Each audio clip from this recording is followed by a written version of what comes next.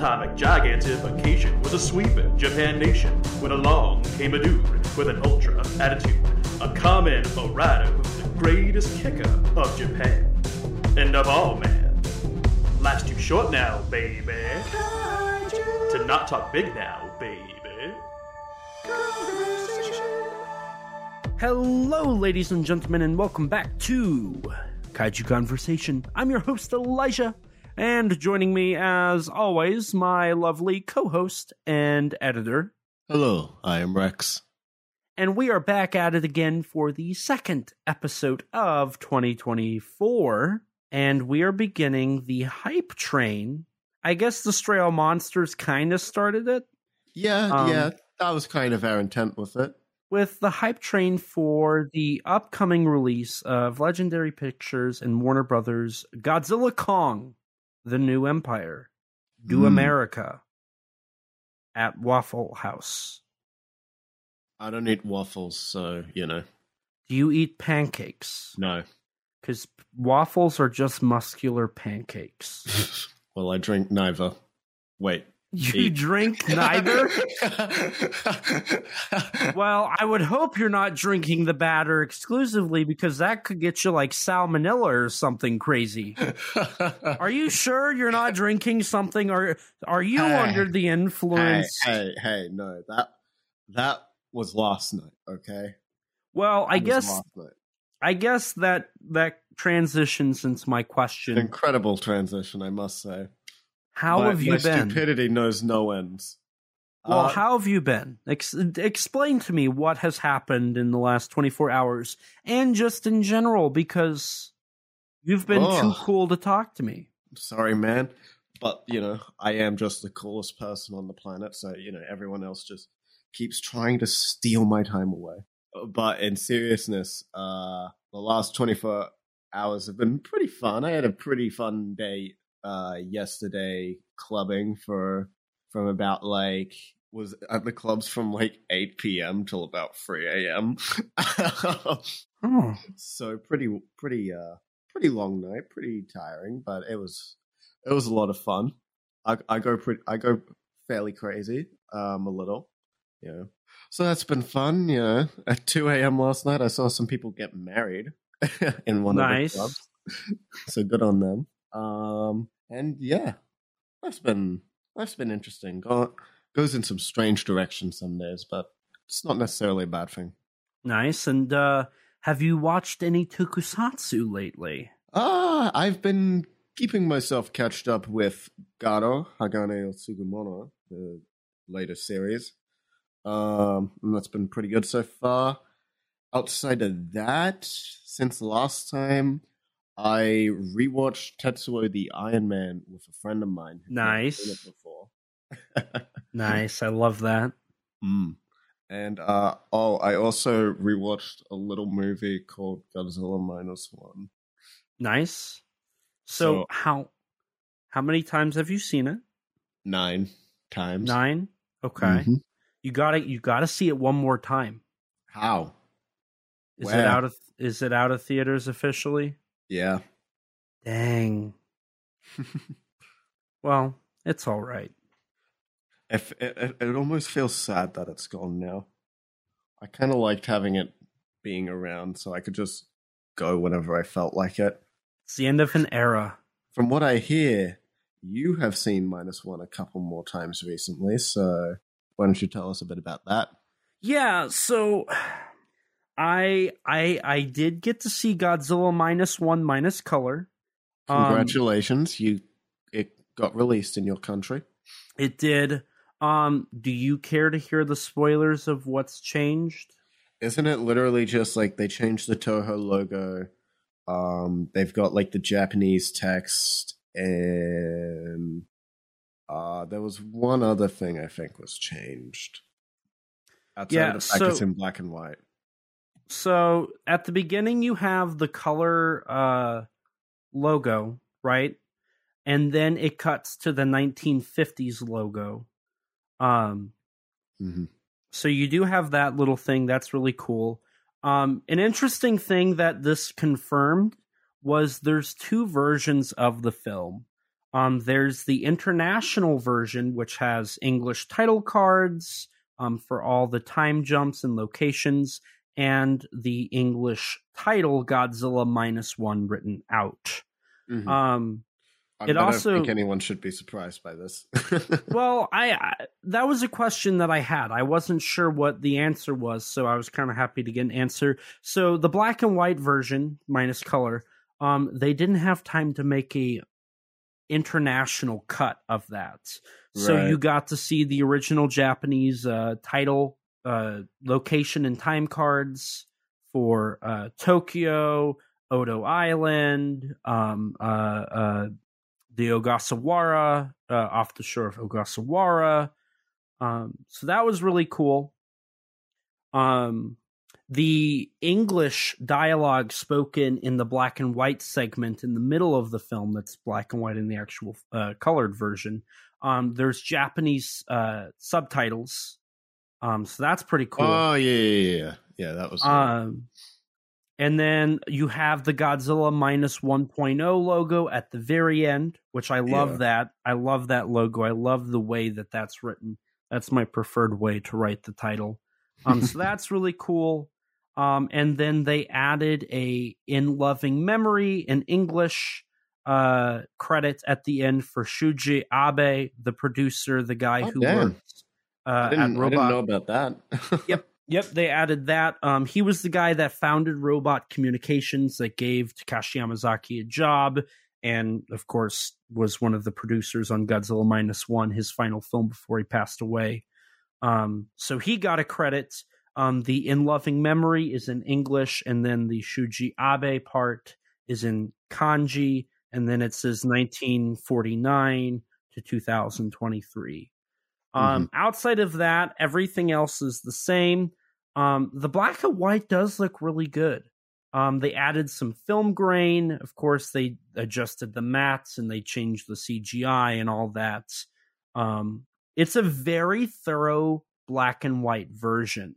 If you were to take any of the drama scenes, I believe, and put them somewhere out of context and ask what year the film was made, I think people would say the 50s or 60s or 40s. It's that good. The Godzilla black and white, like the CGI Godzilla, is not the best. I mean, it looks good. It doesn't work, in my opinion. I mean, yeah, a CG Godzilla in black and white, it's not going to be quite the same as guy in suit black and white. Yeah.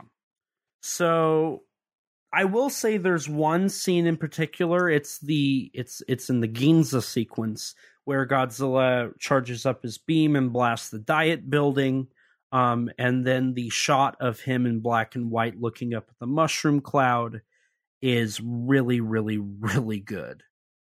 That's just the best scene of the movie. It is. But no, it's a very good decolorized version of the film.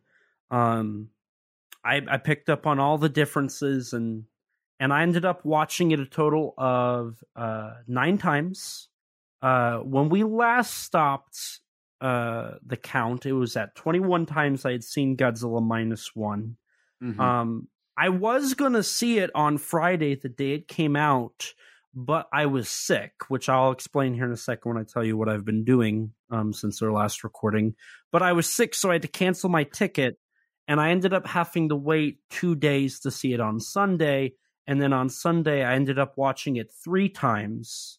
And then Monday, I watched it. Sunday, I watched it twice. Monday, I saw it 3 times. So that went from 21, 22, 23, 24, 25, 26. On Wednesday, I watched it 3 more times, which was 27, 28, 29. And then I just, before Wednesday, I made it the goal to see it 30 times. I wanted to see it 30 times so that I would be able to say that I saw the film 30 times, which is the same amount of live-action Japanese-produced Godzilla movies in 70 years. So I was hoping to make it on Thursday, which was the last day, February 1st. I don't know if I should say this, Mhm. because I don't know if anybody listens to the show that I work with. I'm thinking not. So I'm gonna say this. I had a family member call me while I was at work. I had to work that day. And there was one showing of the film. It was at 7:30, and it was 30 minutes away. And I closed, so I couldn't go see it. I had a family member call me and tell me that there was a family emergency. Now, I've had some recent family emergencies, so I was like, oh no, like what's going on with it? And it was actually, they just wanted to take me to go see Godzilla -1 minus color. Nah, that's a real moment of them. I respect that. And so we drove the 30 minutes. We got to the theater on time. We got in. We watched the movie. I was going to go back to work. So I left at 6:50 and I got back at 10:20. So I had 40 minutes left of my shift. There wasn't a lot left, but I was willing to come back and stay and close, but my boss said no. So I ended up getting out of work early. So now that's on record. If anybody I work with somehow listens to this, I'm off the clock, and I plead the Fifth Amendment right. No. If anyone from Elijah's work listening to this, it's just a joke. He's just kidding. I'm just kidding, but I definitely hit 30 times seeing Godzilla -1. Yeah. But like the skipping work bit and all that, that's a joke. It's a joke. It doesn't exist. It can't hurt you. There was a real family emergency. I mean, it very well could have been. Exactly. Because it was. Yeah. Now, so part of it too was I wanted to see the film on the last day because I got to see it on the first day it showed in the US. I wanted to see it on the last day, and I tried. Oh, yes. Yeah, same for me. I saw it the first possible day I could see it. I saw it the first day it came out. I fit properly, and then I saw it on the last day.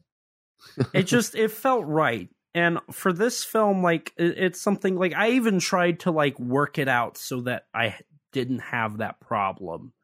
But it didn't work out that way. So I had to, make it work. Mm-hmm. So in a way it was very fitting. I hit 30 Godzilla movies produced in Japan, 70 years, 70th anniversary film. On the last day that you could possibly see it in the States. It just felt right. And I got to see it in the theater that I saw it for the first time in. So it went full circle. It felt like the proper way to end the -1 story. Mm-hmm. I probably will never see another film in theaters that many times. Oh, same. I don't think there's any other movie where I could do that for. Between you and I now, unless it was like Final Wars, if they just showed that in cinemas for 3 months, yeah, I would see it maybe 200 times. Not gonna lie, but no. So between you and I, we've seen it 39 times. One of my not a mutual, but a friend of my friend at Kaiju United, Jacob. His name's Nick. Saw it 32 times. So between us two, we saw it 62 times. And I know there's somebody out there that saw it like 37 times. So if that's how many times you saw it and you stopped at that, that means that between us three, the film was viewed over 100 times. So I'm not the one who has seen it the most, but I'm definitely top 5. I watched it as much as I could. I probably could have seen it like one more time than I actually did. But when you've been at the theater from like noon until 10 p.m., you kind of get tired and you're hungry and you want to go home because you drove to another state just to watch it in a premiere format. And it was a whole thing. But yeah, so I saw it 30 times. I saw it in, I think, 8 different theaters, 8 different formats in 3 states. So my -1 story, I think, is about over.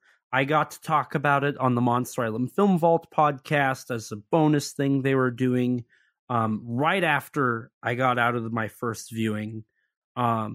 So I got to talk about -1 more, and here we are talking about it again. I think if you were to take all of my -1 talk, you could probably formulate about 24 hours worth of content.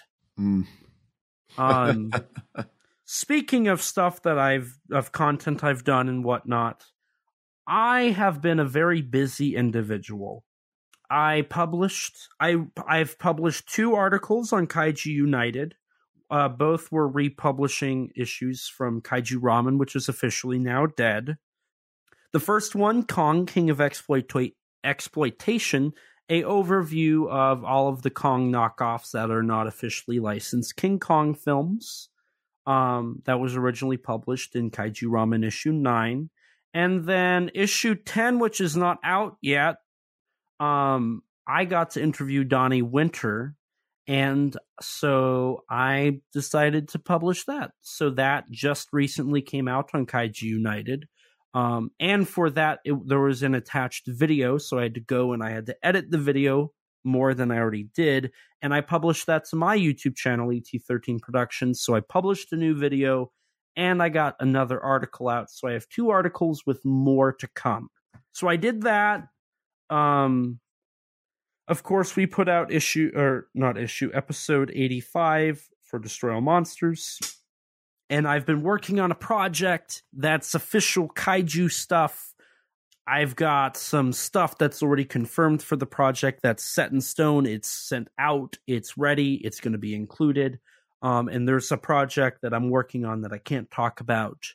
That you, Rex, you are one of 2 people that know the most about it and have actually heard some of what it is. Mm-hmm. And you know, like I've put in a lot of effort on that. So that's a project I'm working on that hopefully by next podcast recording I can say is 100% done and sent off, and it's ready to be announced. So I've got that in the works. However, during all of this, before the -1 stuff, after the Destroy All Monsters episode, and the Kong King of Exploitation, I got really, really sick. Mm-hmm. I missed 3 days of work. I was sick for 5 days. I couldn't get out of bed. I couldn't look at my TV, my phone, or my laptop screen. I couldn't play audio from my laptop, my phone, my Bluetooth speaker, or my TV at loud volume because it hurt my head. I had this horrible cough that led to a terrible migraine. I had a congestion. I had insomnia. I went 5 days without sleeping for longer than 2 hours at a time. Jesus. I couldn't eat because everything I ate went through me very quickly and was out. So I wasn't eating. I drank a ton of water. I drank 4 gallons of water in 4 days. I don't know how much a gallon is. A lot. And outside of that, I had a fever. The highest my fever got up to was 103.5 degrees Fahrenheit. So Rex, for you, that's in Celsius. Oh my God! 1 US gallon is equivalent to 3.78. What the fuck? Jesus Christ! It's a lot of water. Times. And for Jesus Christ, you had 15 liters of water. What the fuck? I was drinking a lot of water in my Oh, well, I guess it was the only thing you consumed, actually. It was like that, and a cup of orange juice a day. That was all I had. That's all I drank. My fever got up to 39.7 degrees Celsius. It was awful, and I couldn't sweat. And the only time I could sweat was when I was cold. So I had cold sweats. I couldn't sleep. I had a fever. I had headaches. I was congested. I had an awful, awful cough. I couldn't eat. It was a whole thing. And it took me 5 days. And I had to cancel -1 tickets. I had to call into work. I had to leave work early because of how awful I was feeling. I couldn't really watch anything. I couldn't eat anything. I couldn't listen to anything. So it was like just sitting there in silence and in pain. I was able to watch a little bit of Alf, season 1. Just that's my comfort show. And then I watched the most recent season of Futurama. Of course, I couldn't sit through all of it at once, and I had to have my brightness really down and the volume down. But I did sit through them. I did watch them. But none of that's tokusatsu. If we're talking about tokusatsu I watched, outside of Minus Color, I did watch one tokusatsu movie, and that is Psycho Shark, also known as Jaws in Japan, which is a steaming pile of dog doo-doo that is awful in every regard. Sounds like we should cover that. One day we will. One day. We should cover that today, maybe, you know? No. Let's put it on. No. And even better, how about you, like, lead it? I'll just sit back and be like, yeah, right. And not even watch it, you know? Now that you mention that, I kind of forgot what are we covering today? Well, in anticipation for Godzilla Kong: The New Empire, I figured, since we did Destroy All Monsters, a Godzilla movie last time, I think it would be fitting to do a King Kong movie. Okay. So, what was the last King Kong movie we covered? Well, we've covered the original Son of Kong and 1962's King Kong vs. Godzilla, so I figure the next step would be 1967's King Kong Escapes, naturally. Oh, King Kong no Gyakushu. Gyakushu, yeah. Also known as King Kong's Counterattack. Yes. I love those titles, by the way. This is a side tangent, but like you have Gojira no Gyakushu, also known as Godzilla Raids Again, Godzilla's Counterattack. And then you have Mecha Gojira no Gyakushu, which is Mechagodzilla's Counterattack, known as Godzilla versus, or not Godzilla versus, Terror of Mechagodzilla. But yeah, so we are covering the 1967 film King Kong Escapes. Mm-hmm. Funny enough, we've covered Son of Godzilla. We've covered The X from Outer Space. We've covered Gappa. This is the last 1967 major kaiju film that we haven't covered. If you want to be technical, there is Yongori Monster from the Deep that Toei co-produced, but that never saw a theatrical release in Japan. It got canceled. So technically that doesn't count. I mean, if you want to be technical, you'd also count things like that Ultraman compilation movie. And we haven't talked any TV yet, so we can't talk about Ultraman or Ultra 7 or I want to say there's one other title from 1967. I have a list of all the 1960s. Kaiju Buska. Oh. And Red Shadow, also known as Kamen no Akage. It's Kamen no Ninja Akage, which is masked ninja Red Shadow. Mm-hmm. And then there is Monster Prince and then Giant Robo. Mm-hmm. Giant Robo. How could I forget about that? But all of those are TV, and we haven't covered a TV show on here. So yes, this is our final major kaiju film from 1967 that we haven't talked about. So with this ends the kaiju boom year. So maybe at the end of this, we should also do a ranking of the 1967 kaiju films. I guess we'll see. Yeah. So, as we mentioned on, those various 67 films, this was kind of during this was kind of the last this was the peak year for the monster boom of the 60s, essentially, with all these movies and TV shows that we've now mentioned. Right. And a lot of that just has to do, honestly, most of it has to do with timing, because Nikkatsu and Shochiku just so happened to time it perfectly with Toho. Right. To put out films. But more so than that, Toho had the rights to King Kong until 1968, and they had been trying to get a King Kong film off the ground for a while now. Right.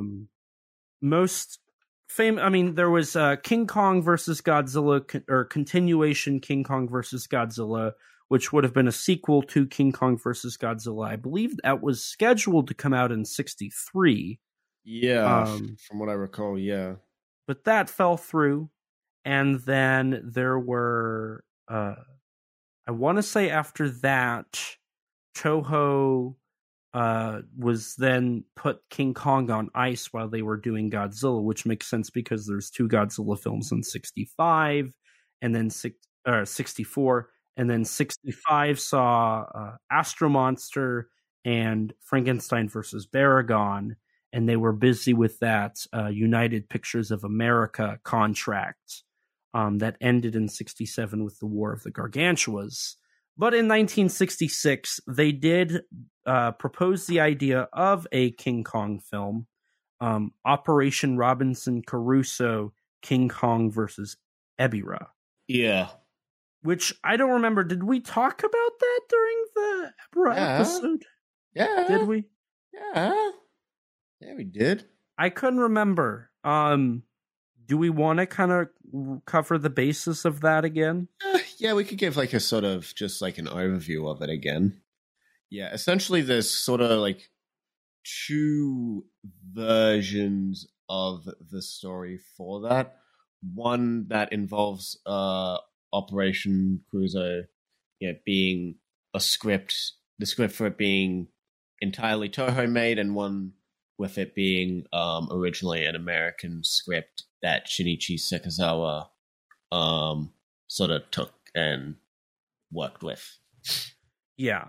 From what I did, I went and I bought some new books, and I did some research on to see if there was anything else really new about that. From what I found in that, the draft was finalized, or was dated for July 13th of 1966. Yeah. So the film, it's the story of Ebirah Horror of the Deep, or Godzilla versus the Sea Monster, or Godzilla, Ebirah, Mothra, Big Duel in the South Seas, whatever title you want to go by. It's essentially the same script, except one had Godzilla, one had Kong. The inclusion of Mothra was because of a recent poll found that Mothra was one of the more popular kaiju, so they wanted to put Mothra in there just as a Toho. Yeah. So from what I could find, the film was written by Sekizawa. Jun Fukuda was the proposed director, and Sademasa Arikawa was the proposed effects director. They would all end up working on the final film with the Godzilla story instead. Yeah. When they proposed it to Rankin Bass, because Rankin Bass was the ones wanting to produce a film, apparently RKO's the one that told Toho to talk with Rankin Bass. Mm-hmm. And when they gave the proposal, it took some subtle influences from the King Kong show that was airing on television at the time, with animation done by Toei Animation, the King Kong show. Apparently, they took some subtle influences for like the giant condor from like episode 4 of the show, where a giant bird comes in. But Ebirah and Mothra were completely original. The idea of a terrorist organization taking control of Mondo Island and using it for nuclear testing was in an episode as well. But that was about the extent of the influence of the King Kong show. Mm-hmm. Rankin Bass took a look at this. They didn't like the idea of the Arakawa Fukuda duo working on it. They threw that out. They didn't like it not being clearly adapted from the show, so they told Tanaka no. Tanaka then approached. So even before that, Tanaka apparently, now there's some conflicting reports on this. Tanaka apparently proposed an idea for a live-action television series produced by Toho about King Kong, and RKO's the one that said no to that. But also apparently Rankin Bass wanted to do a live-action adaptation of the King Kong show, and so that's where the idea of the film really started moving. But it's conflicting on that because RKO technically couldn't tell Toho no to anything they were producing, so that story doesn't really line up. And from what I hear, the idea of a live-action version was a story from Arthur Rankin, who might have just simply been misremembering what was going on. But nonetheless, the film did eventually get made. Rankin Bass specifically requested the Honda Tsuburaya duo to work on the film, which is why you had Fukuda and Arikawa doing Son of Godzilla that year, and Honda and Tsuburaya doing King Kong Escapes. King Kong Escapes was hailed as Toho's 35th anniversary film. It was on the list of those celebratory films, much like how King Kong vs. Godzilla was the 30th anniversary film paired up with Yojimbo from Akira Kurosawa that year. Yeah, I tried actually looking into some of the King Kong show, see how much was out there, and I didn't actually realize until recently that a good chunk of the show was kind of lost media. Yeah, the first 8 episodes were released by Classic Media, which I own those. And then only a handful of them after that are available, and most of them I believe are in black and white. Damn. So yeah, a portion of the show's lost, and so there's also an image out there of a volume 3 that Classic Media was going to do of the King Kong show, but that never got released. Now, whether or not that was because a lack of content to be shown or a lack of volume 1 and 2 doing well, or just something happened and it fell through, we don't know. But it could have been Godzilla, the animated series, volume 3 also was very hard to come by. I know hunting that down for me was a hassle because it was hard to find a copy less than $150 back in the day. Yeah. But no, this, and I remember King Kong Escapes growing up. That film, it never saw a Laserdisc, Betamax, VHS, or Super 8 release. It was released in Japan. It was released July 22nd, 1967, double featured with the Ultraman compilation film that included footage from episode 1, 8, 26, and 27. And then in America, it was released June 19th of 1968 by Universal. And then Honda would later re-edit the film and re-release it in 1973, a part of the Toho Champion Matsuri Festival. But the film never saw a release. It wouldn't be until 2005 when the DVD would be released to coincide with the release of King Kong vs. Godzilla on DVD. And that was a really hard DVD to find for me when I was becoming a Godzilla fan. I imagine that also be released in 2005 to coincide with the remake that came out. Yes, it was. You're correct. So for me, a lot of the my introduction to King Kong Escapes was through the documentary Godzilla and Other Movie Monsters, where they showed some footage of Mechani-Kong, King Kong, and Gorosaurus, and they briefly talked about it. So for me, that was one of those films like Atragon that was whoa, there's another Japanese monster or men in suit monster movie out there that I've never seen. I've seen this footage and it looks really cool. Where is it? Right. And then years later in 2014, to coincide with the release of Godzilla 2014, Universal put out Blu-rays for King Kong Escapes and King Kong vs. Godzilla, along with a triple pack with those two films paired with Universal's other King Kong movie, King Kong 2005. Yeah. But the Japanese releases of the Japanese cut, though. Yeah, no, the Japanese version is completely omitted, just like King Kong vs. Godzilla, except that, thankfully, that film did get its Japanese version released on Blu-ray through the Criterion Collection in 2019.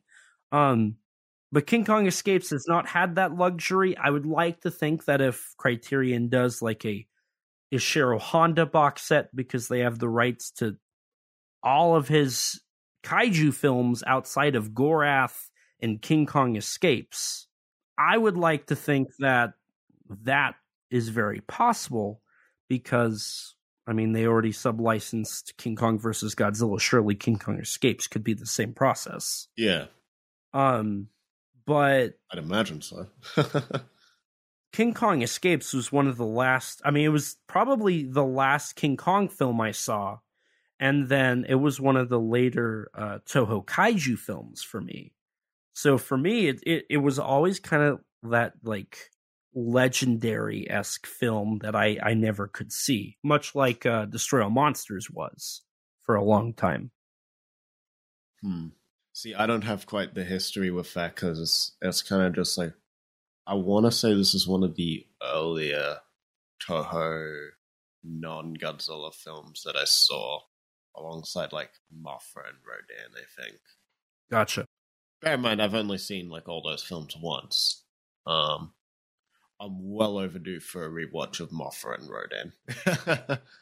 Well overdue. See, we haven't covered a lot of the Toho Kaiju films on the show, and those definitely should be some of the films we eventually do cover. I'd imagine so. Yeah. Now, before we dive into the actual film, did you have... I've got a few other pre-production pieces of information. Did you have anything else? Not on pre-production, no. I have one more, and that's simply the fact that the sea serpent, which is a surprise fourth monster in the film, wasn't in the first draft of the script. That was a later addition to the film. Right. I mean, the thing is with the sea serpent and also Gorosaurus is that I don't think what they actually were, like a dinosaur and a sea serpent, I don't think that was actually... I don't have confirmation for this, but from what I was reading, at least in Gorosaurus' case, it sounds like they just had Kong fights a monster, but they didn't really know what it was going to be. Yeah. Because in Gorosaurus' case, the monster they were originally going to have Kong fight was being designed by the main suit designer for Return of Ultraman. But like when Yasuyuki Inoue, who's like the art director on a lot of Toho films, and Nobuyuki Yasumaru kind of checked up on him, not only was he like super busy and all that, they also just weren't impressed with the creature that he designed. They're like, what is this? Like this movie, this is a King Kong movie. We need to be on our A game here. So yeah, they took it into their own hands, and Yasumaru, Gorosaurus was the first like main kaiju suit he really built, and he did it with some new techniques that hadn't really been used for any of the other Toho kaiju at the time,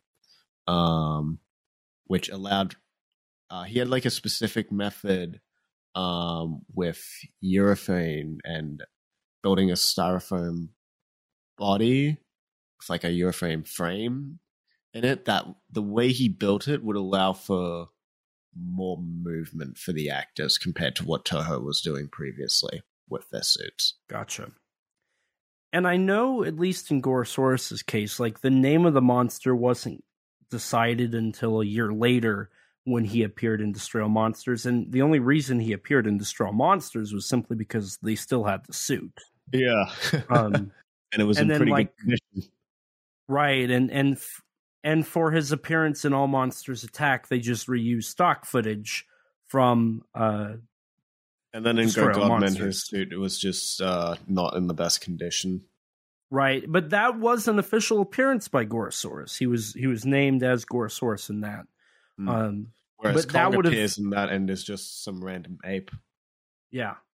And for Gorosaurus's part, that was his last, and that still is his last official appearance. He was in a draft of Final Wars, but later was replaced by Zilla. Poor boy. My poor boy. Outside of that, though, he hasn't really shown up outside of comic books. I mean, Singular Point, Godzilla Island. Singular Point Terrestris design takes a bit of influence from him, as do the other early forms for Godzilla in that show with Varan and Titanosaurus. But Gorosaurus is an interesting character. I've always been curious because, like, Mechanicon was supposed to show up again, but due to copyright, they couldn't have him appear. I'm kind of surprised Gorosaurus doesn't fall into that same situation. I guess maybe it's just because Gorosaurus is a Toho creation, not specifically derived from King Kong, since, Gorosaurus is a dinosaur. Right. And the name wasn't decided until another film. Yeah. But then you also, like, Mechanicon was derived from the King Kong show, but so was Giant Condor. But they don't credit that, but also they don't really ever use Giant Condor for specific reasons of, like, you can't really copyright that. There's a whole thing with it. I don't know if Toho cares enough to bring back the Giant Condor, I'm going to be honest. Well, he did make a brief appearance, I think, outside in of Godzilla. All Monsters Attack, yeah. I think he did make an appearance in Godzilla Here Be Dragons. Here There Be Dragons. I think he did make a brief, like... I mean, doesn't Mechanicon get, like, a reference in one of the Godzilla Rivals comics? Because there's, like, a character in that comic that is very much like a reference to Doctor Who from this movie. I think so, but also Mechanicon appears in Godzillaland. Huh.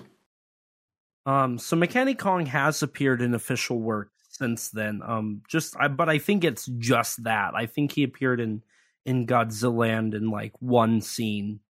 And then he just hasn't. Oh, Godzilla. Oh, that's probably like is it like Adventure Godzillaland? I think so.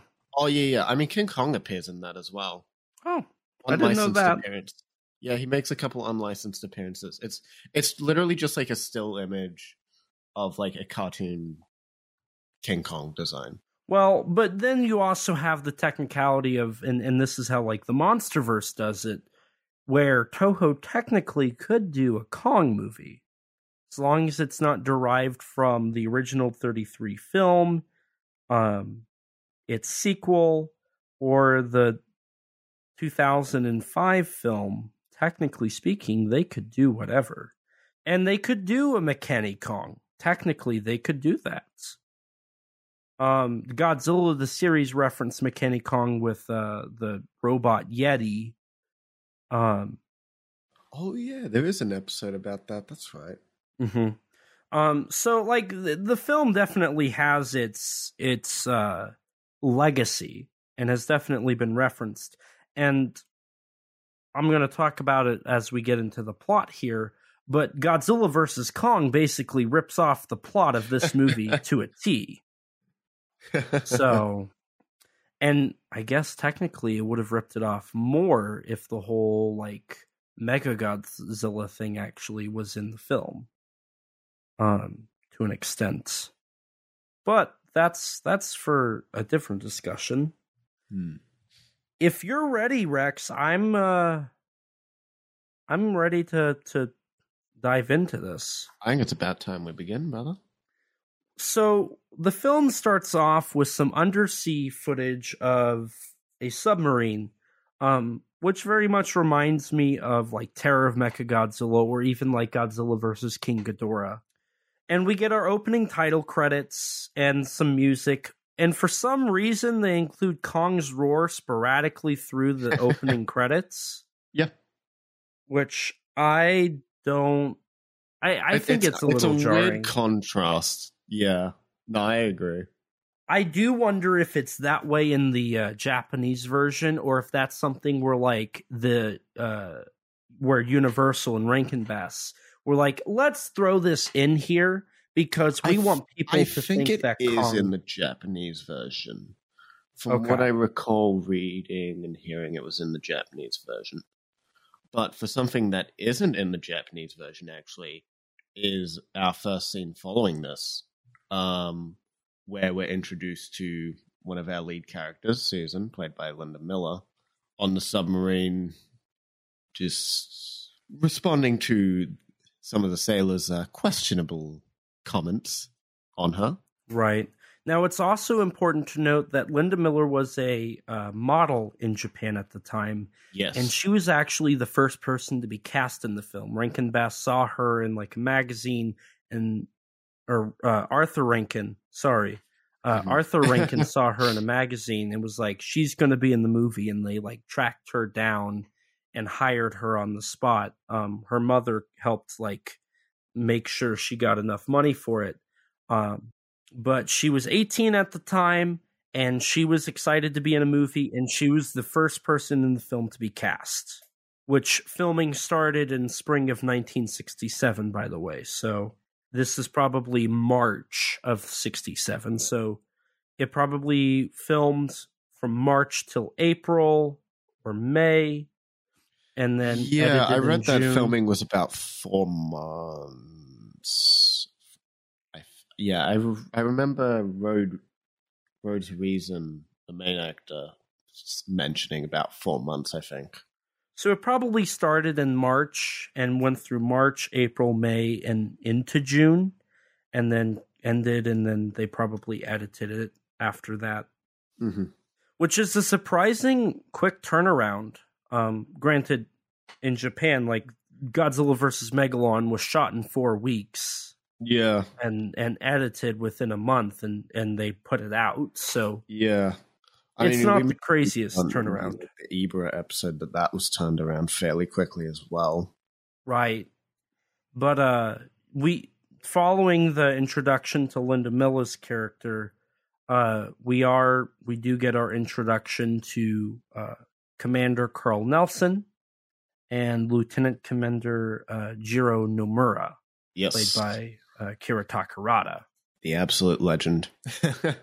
And in here, we do get a bit of exposition with Carl Nelson explaining he had been on some journeys to this area, and he was interested in the legend of Kong, a giant gorilla that lived on an island. In this movie, he lives on Mondo Island. Right, and he's 60 feet tall, which is smaller than his appearance in King Kong vs. Godzilla. To my understanding, the way that it was never intended to be a sequel to that. It was never even intended to be connected to the Godzilla films, but has, retroactively been connected to thanks to Gorosaurus. Thanks to Gorosaurus to the films. But there is I think John LeMay pointed this out. In King Kong vs. Godzilla, they do allude to the idea of Kong is bigger because he eats the berries on Faroe Island. And in Toho reading material, they credit this as Kong's second generation. Yeah. So there's a point to be argued here, but they also act like Kong is the largest and only monster on the planet. So, yeah, it's Showa era for you. Yeah. it's loose at best. But yeah, in spite of the King Kong discussions, we find out that Nelson and co aren't really. Their mission has nothing to do really with King Kong or Mondo Island. They're just on some sort of mission for the UN, and King Kong's just kind of like a side bit of research that Nelson's interested in. And this is where we cut to some more establishing, some more exposition in the Arctic, where we have our villain of the story, Doctor Who, HUU, in the Japanese. In English, it's been translated to Dr. WHO, like the British television show character. In the Japanese dub, it's spelled Fu, which is... There's like 3 different ways it's been he's been named. I mean, the katakana used for his name is a sound closer to F. So, you know. So, you know, it's a little, you know, conflicting on how you pronounce his name or say his name or write his name. I'm just calling him Doctor Who, like the TV show. Yeah, it's Doctor Who.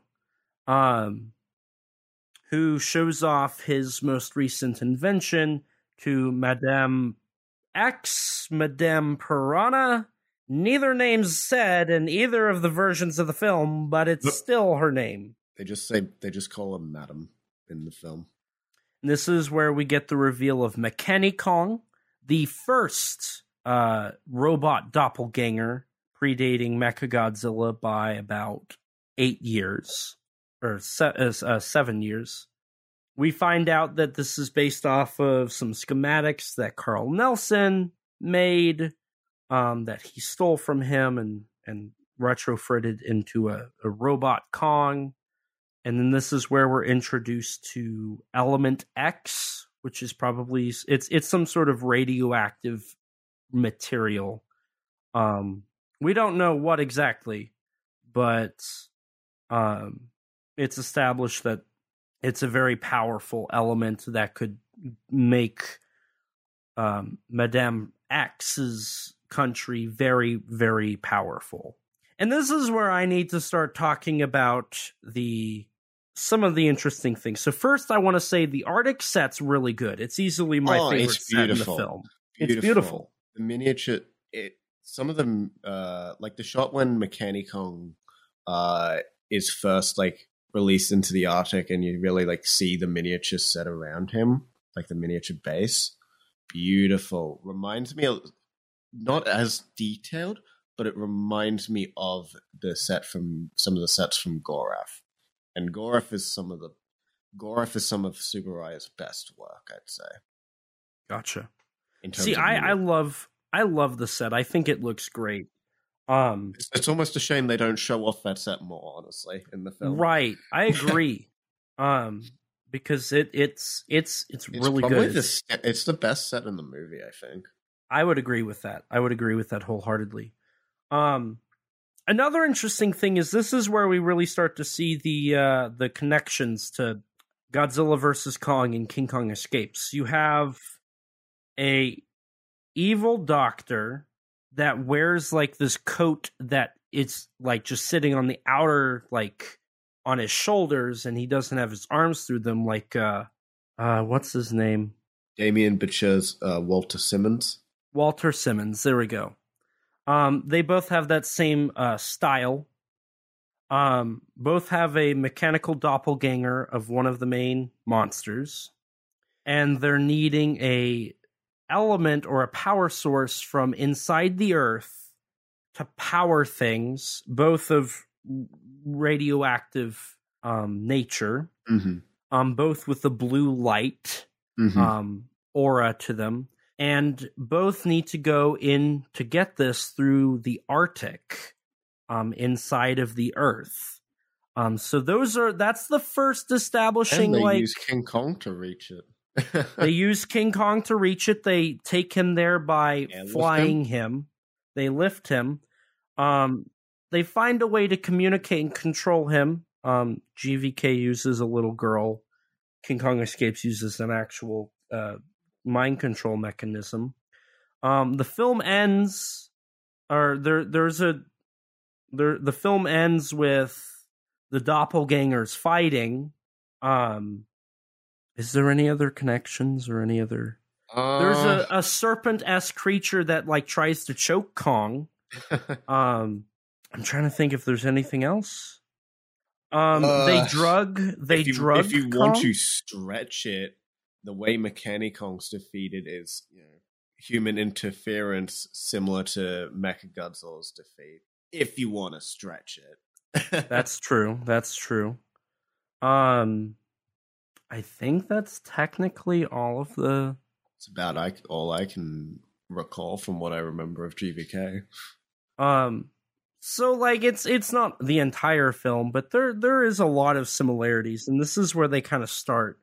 And then there's other things you could probably pull influences from for GVK and whatnot, but King Kong Escapes definitely had some sort of impact on the film, I would imagine. There are quite a few similarities. There are just based off of what we've talked about. I think those are some pretty decent similarities. I feel like the sea serpent connection to the war bat's a little bit of a stretch. That's a stretch. I think the Mechagodzilla thing I mentioned is a bit of a stretch, but it was something that I saw and I'm like, it reminds me a little of GVK. But at least the Element X and the villain style and the Antarctic part, I definitely think could have some connections. There's even hovercrafts in both films. Oh yeah, yeah. That surprised me when that showed up in this film. I'm like, oh, okay. I have a thought on that, but we'll talk about that when we get there. I had no memory of it appearing in the film, so I was just like, okay, I guess we have a funny flying car. But if we want to speak about similarities between King Kong Escapes and other films, I think there's another elephant in the room. James Bond. Yeah, this is true. Doctor Do we Who. want to talk about that now, or do we want to hold off because of the later connections to James Bond? Well, I'll just mention here that from beginning to end, Doctor Who is the epitome of a James Bond villain. I mean, some people have even pointed out the similarities, surface level similarities between him and Dr. No from the original James Bond film, which actually I have now seen, believe it or not. I've seen my first James Bond film. I still haven't seen a James Bond movie. Mm. I know there's also people who have drawn similarities to Madame X and some female characters of the James Bond franchise. I mean, the actress Mie Hammer would go on to be a Bond girl. Right. And a lot of... this year, actually, the film came out. Wasn't it, You Only Live Twice? Twice with yeah. Cousins. Now, doesn't that also have an appearance by Akihiko Wakabayashi? Yeah, who was actually originally meant to play Madame X in this film before Mie Hammer was cast. Huh. Yeah. The reason she didn't play Madame X, I believe, was I think her contract with Toho expired and she kind of became like more like freelance, I believe, actress. Gotcha. From what I recall. Makes sense. But kind of going back here to the film, unless you have anything else you want to say, we could talk about Mechanic Kong's... Not yet? I mean, like, I don't have anything else to say on like. Gotcha. We do get to see Mechanic Kong in action. Mechanic Kong goes down into the ravine to mine Element X, which we then find out the radiation is too strong and fries Mechanic Kong. Circuits. Mm-hmm.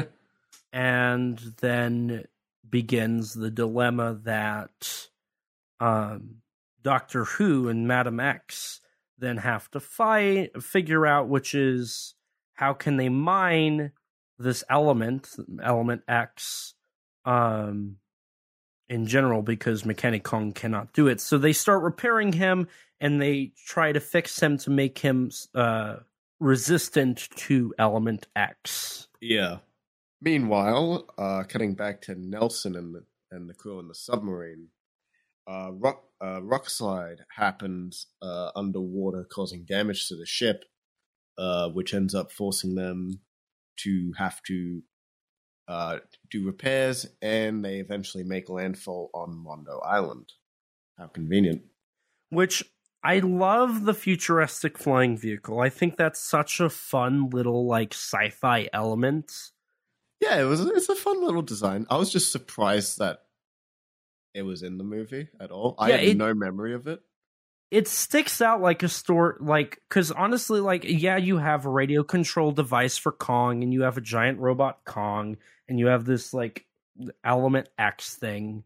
And then, of course, you just have a giant gorilla and a giant dinosaur and a sea serpent, too. There's nothing really, like, super out of, like, futuristic technology. It's kind of just, like, everything else is, like, believable enough in the sense of, like, cartoon logic. Yes. And so, like, this just random introduction to this hovercraft. It's certainly a hovercraft because it moves with. It flies. It flies. So that's it. It's kind of like a whoa. Okay, so now we have hovercrafts, and it is the only thing in this film that I think breaks the believable barrier, if I'm gonna be honest. See, it's not that this film is a very grounded or realistic film.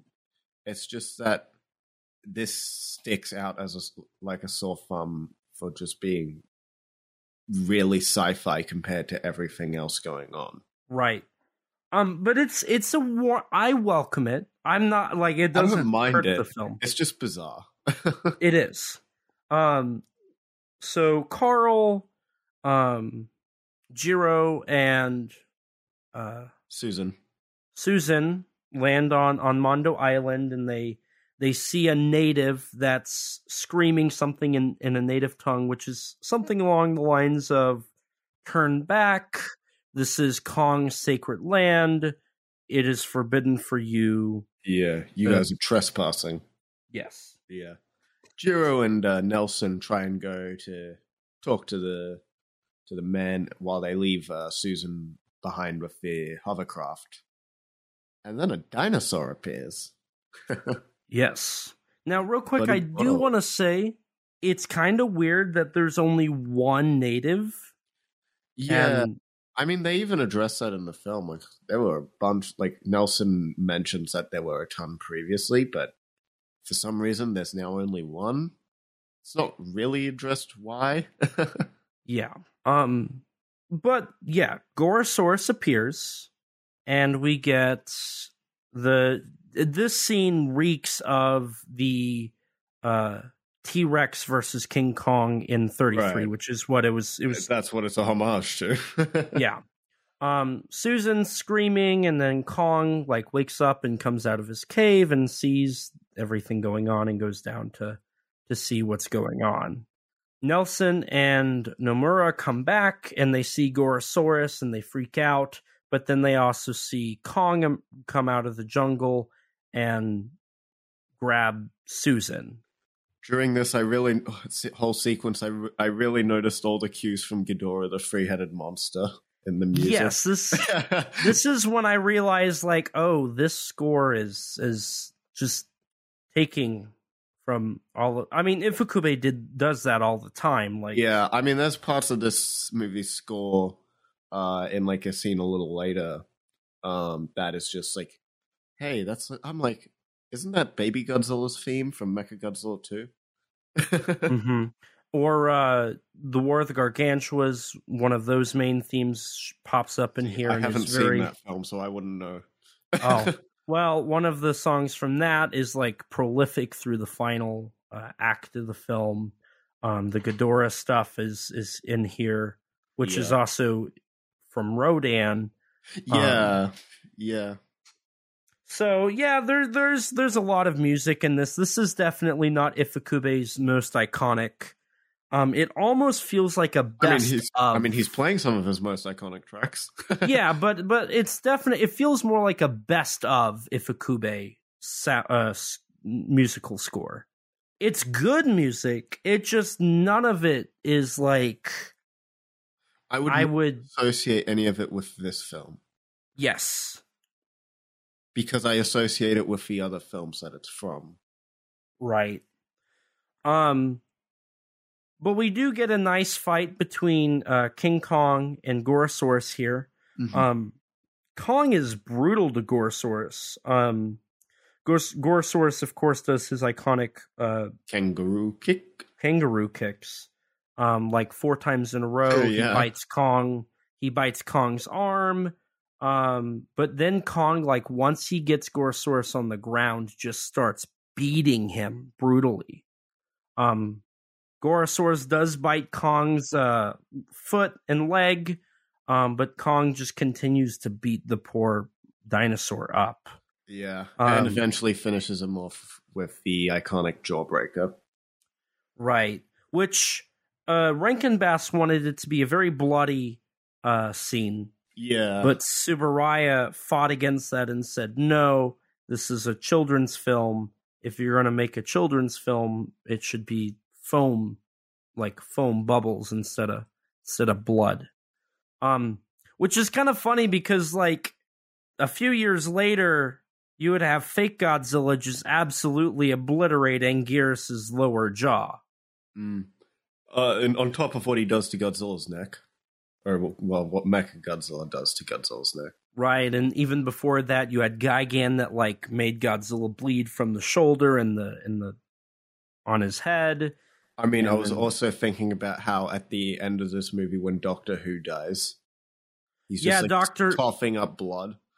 Right, and then even, in this film, you have Doctor Who shoots, spoiler alert, shoots both Madam X, which he does have a little bloodshed on her shoulder, and then you see her dramatically die without any blood, but you also see Doctor Who shoot the native, who then later comes back up and says his final words and then dies. So there's, like, some actual human on-human violence, and blood, and like you said, Doctor Who's death is very bloody. Mm-hmm. So it's kind of surprising that, like, he didn't fight on those, but... Oh, yeah, like, I've only seen this film once before. It's been a fair few years since I saw it. I had a vague memory of, like, the general gist of the movie. But I couldn't remember... I didn't remember at all that Doctor Who actually died in this movie. So I'm like, they actually kill him? Oh, I thought he was just gonna, like, escape or go to prison or something. Kind of like a Saturday morning cartoon thing. Yeah. I mean, that's how it went in the show. Because he was a recurring villain in the show. Right.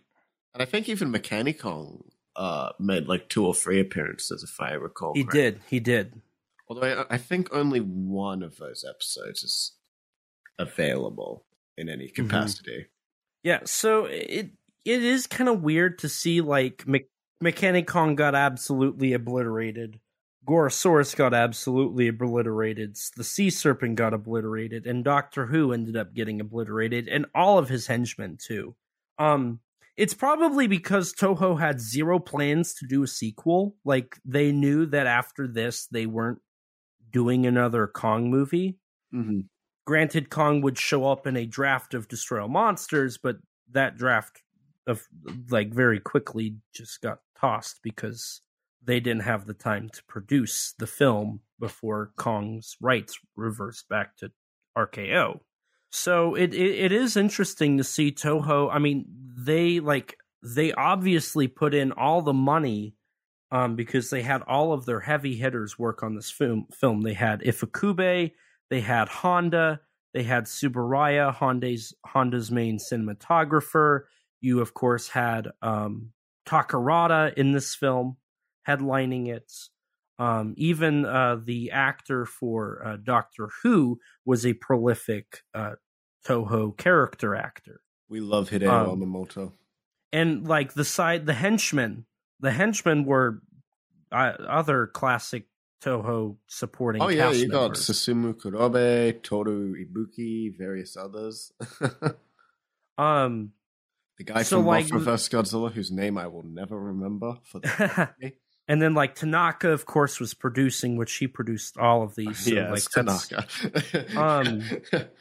But like you had all, and Nakajima, of course, was the Kong suit actor, and they had like Rhodes Reasons. They had an American actor in this, and it was co-produced with an American studio, much like their UPA films that were very much some of the biggest of the '60s for Toho. So this film like is set up to be a huge Toho film, but there's also just this level of like, this is it. Mhm. They even had Takashi Kimura write the script. That was one of Toho's two main monster writers. Which is kind of bizarre when you realize how this is a much lighter film compared to Kimura's usual material. Right. Even like Madame X, even though she does die. And I guess with that understanding and that context, it makes sense why you would have the native die and Madame X die. Yeah. Henchmen You've and definitely Doctor got Who. those Kimura bits of the Kimura darkness, I guess. Mm-hmm. But the film is also very like Madame X does have a redemption arc later. Kong, like fighting Mechani Kong and the Gorosaurus fight and the Sea Serpent and your main characters, it's all very light. It's very positive. I can't help but think that's probably because Arthur Rankin, who acted as a producer on the film and had a lot to say on the film, also like put in and like stepped in, and even Rhodes Reason apparently rewrote all of his lines. And was keeping an eye on things. He like had the power to change how the set was designed. So perhaps it was because Kimura was, Honda, of course, would have some say. Tanaka would have say. Then you had Arthur Rankin and Rhodes Reason also having. From what I understand, Rhodes Reason's changes was mostly just like to the English line. It's like just making certain lines just make more sense in English compared to how they were written in the script. But also just hearing Rhodes Reason talk about the film kind of like angers me. How so? Because the dude has nothing positive to say about it. Really? In his interviews for Monsters Are Attacking Tokyo, the Stuart Galbraith film, he's like, Ishiro Honda was he talks about how the Japanese filmmaking style is very primitive. It's very old Hollywood. Honda was this eccentric, crazy B-movie director that would fit perfectly in a B-movie film. Rhodes Reason had no respect for Honda, and would tell Honda that he would not do as he was told and would do it a different way. See, that's a very different vibe from what I got from Rhodes Reason's interview with Brett Homnick, which I would presume that's a more Probably recent later. interview. Yeah. That'd be in like 2010s, I'd imagine. Because he's a lot more positive about Honda and the Japanese film industry in that he does kind of point out how the Japanese film industry, how it was set up, was essentially just like doing trying to copy what Hollywood was doing. But he also talked about how like courteous they were in the Japanese film industry, whereas there was just so many luxuries given to him compared to the American film industry. And like he talked about like Honda, he didn't really have much of a relationship with Honda because like he was working with him through an interpreter, as was Linda Miller. But like he never really insulted Honda in anything he said in that interview. So that's in his earlier interviews, he's very much like, he straight up says he only did it so he could go to Japan. He wanted a way to be able to go to Japan to enjoy the culture. He talked about how when they went on location filming for 2 weeks, the entire time he basically just stayed at the hotel and relaxed and ate. I mean, from what I understand, that was partially because, like, the first 2 weeks they went to, like, an island. And the first 2 weeks of filming, on that island, they literally couldn't shoot anything because it was raining. So they were actually there for about 4 weeks total. Gotcha.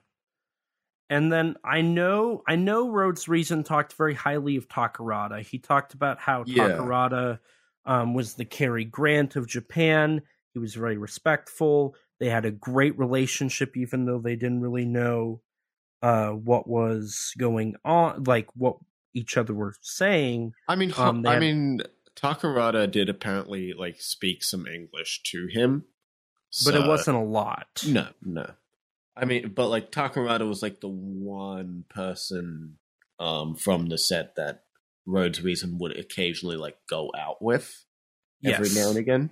So yeah, and even like in the interview that he did with Galbraith, he talked about how he had recently seen Linda Miller, and he was like, she married somebody and gained a ton of weight, and she's now like a real estate agent in California, and I guess her life really went downhill based off of what I saw.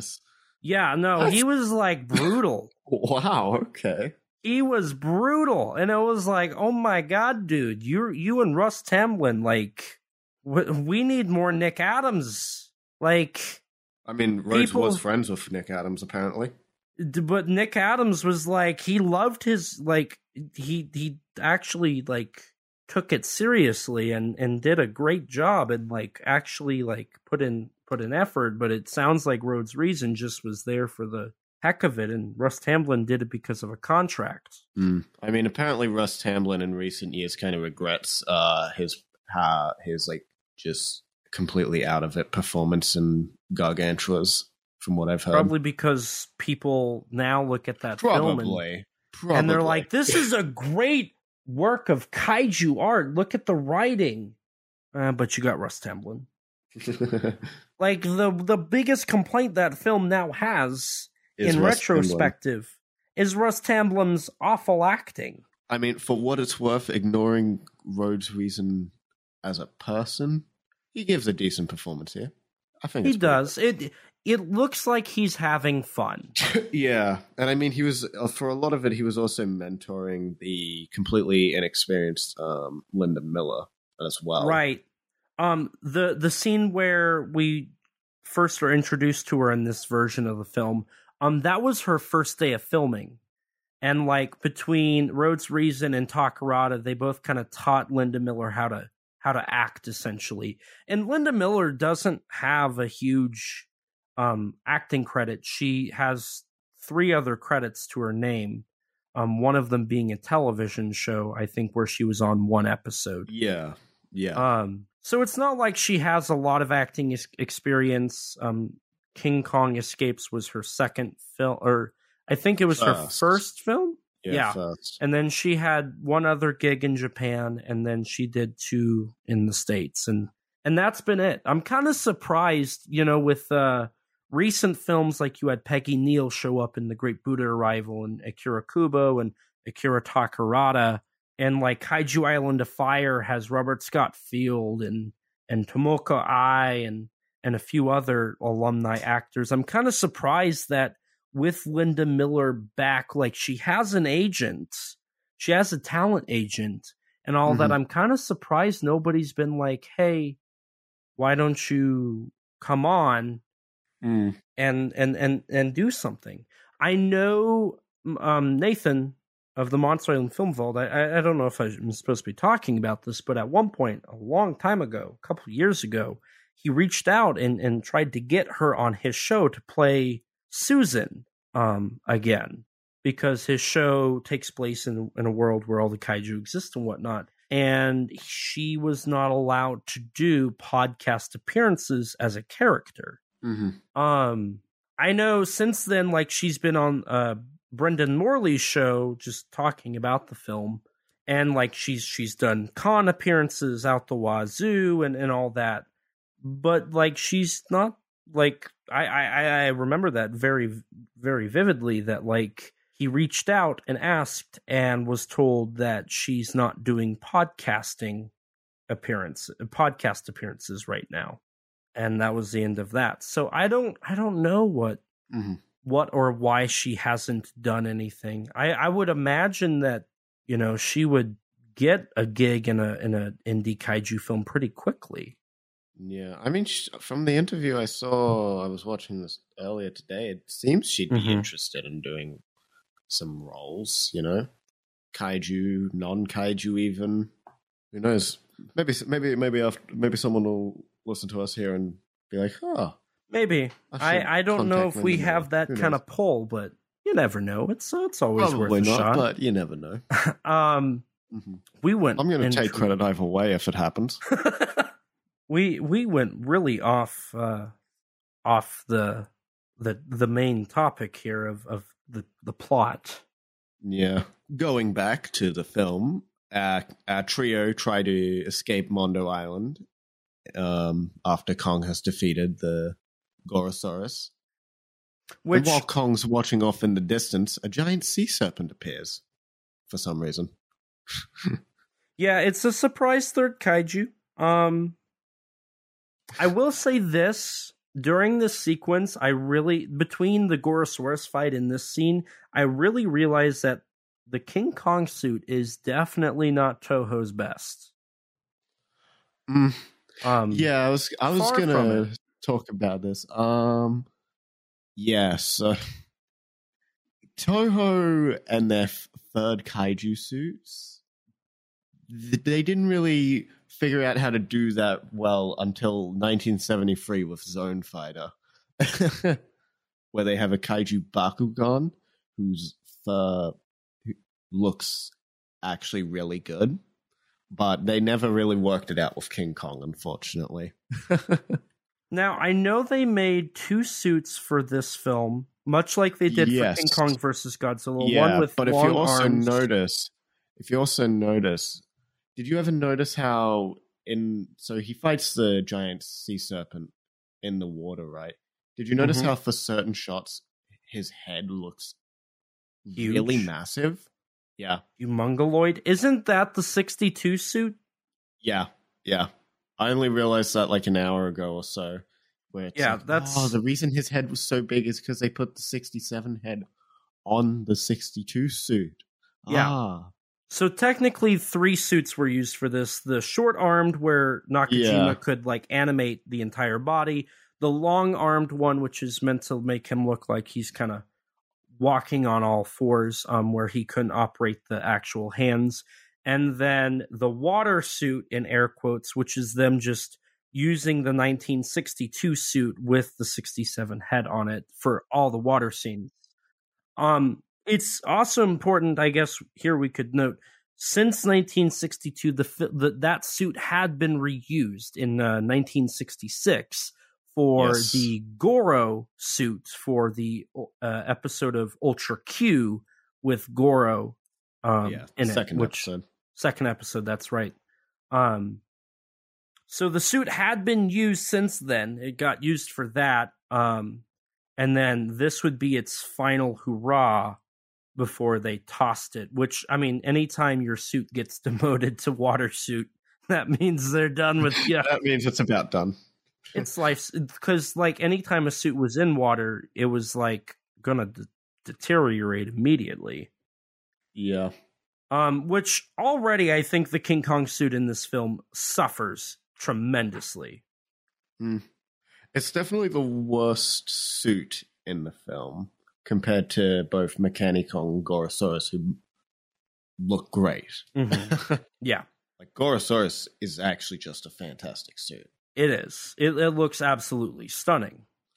The serpent, meanwhile, isn't the greatest puppet. No. And the serpent tries to destroy the hovercraft, but Kong comes out and fights it. He throws a rock and bonks it on the head, which is one of the 2 funniest moments in this film. And then following all of this, they get into the submarine. Kong kills the serpent and then goes to the submarine. And then while they're waiting on the rudder to be fixed, Kong shakes the ship and tries to get Susan to come out. Yeah. He has that little song and dance with her before eventually letting them leave. Mm-hmm. And then he just sits on the island depressed. Poor Kong. Sad boy. Now, during this, I believe we get some shots of Carl Nelson in the submarine. And I noticed that there's some jarring edits with the music that just kind of jump. Yeah, okay. I didn't notice it in this scene. I did notice it in the final battle because of some of the edits that the US cut makes.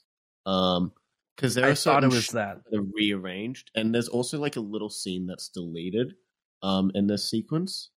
So notice how when Akira Takarada goes up to help Susan, he has a gun. He has a rifle on him that hadn't been shown previously. There's there's a scene in the Japanese cut of Carl Nelson giving Takarada a rifle and all that.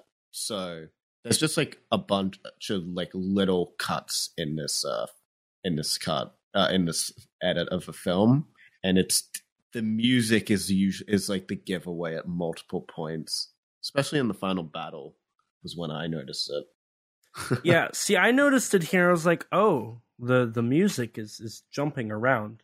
Okay. See, I noticed it in the final battle because there's just some harsh cuts in the audio.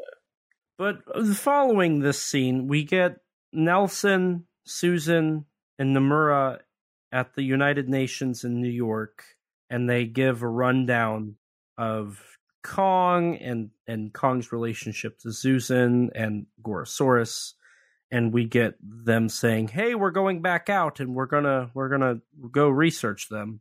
Yeah. In a way, this scene almost feels irrelevant. I mean, it does. I mean, it's not really irrelevant because this is how Madam X learns of Kong and Susan's connection, which she informs Doctor Who of late, in the following scene. This is true, but also I almost feel like that's not necessary. Them abducting them almost feels not needed because of Doctor Who's mind control. I mean, the mind control thing doesn't work. It ends up failing. I mean, there's a weird contradiction in the Japanese. I heard there's a weird contradiction in the Japanese cut of the film that's kind of fixed in the US cut, where Doctor Who actively does not want. He wants to use his mind control. He doesn't really want to go with Madam X's suggestion of getting Susan to convince Kong to mine the element X, and he actually gets he's fully against the idea of that, even though in a previous scene he had ordered his men to capture Nelson and co for that very purpose. Whereas the US cut fixes it by just changing the dialogue to make it so he sort of agrees to the decision, but as long as and he just mentions how he'll dispose of Nelson and co later, right? Their usefulness is ended. And that's actually in this scene, if I remember correctly, because it's not this scene. It's a little later in the gotcha, film. because this is where Madame X is telling that Kong is on Mondo Island, and Susan's the one to get him. Yeah, the change dialogue is in the scene when they're having wine together. Gotcha. Which following this, we get Doctor Who going to Mondo, killing the one native, drugging Kong, and taking him away by helicopter, which during this scene, there's some really great cinematography with the aerial stuff. Really, really great. My favorite cinematography in the film is in this scene, with the helicopters in an extreme angle, with the helicopter in the foreground on the screen left and Kong on screen right on the rule of thirds line, roaring from Yeah. above. There's some really great shots in this. Oh yeah, this yeah. There's a lot of really nice cinematography in this scene, whereas the rest of the film, I think, is just mostly fine visually for Toho standards. I don't think the rest of the film is really that visually impressive. No, not at all. I think there's some nice lighting choices. Yeah, But and there's some there's- fun like visual edits with like the compositing and like Madam X and Doctor Who's conversation, like in just the scene we were talking about prior. Yeah.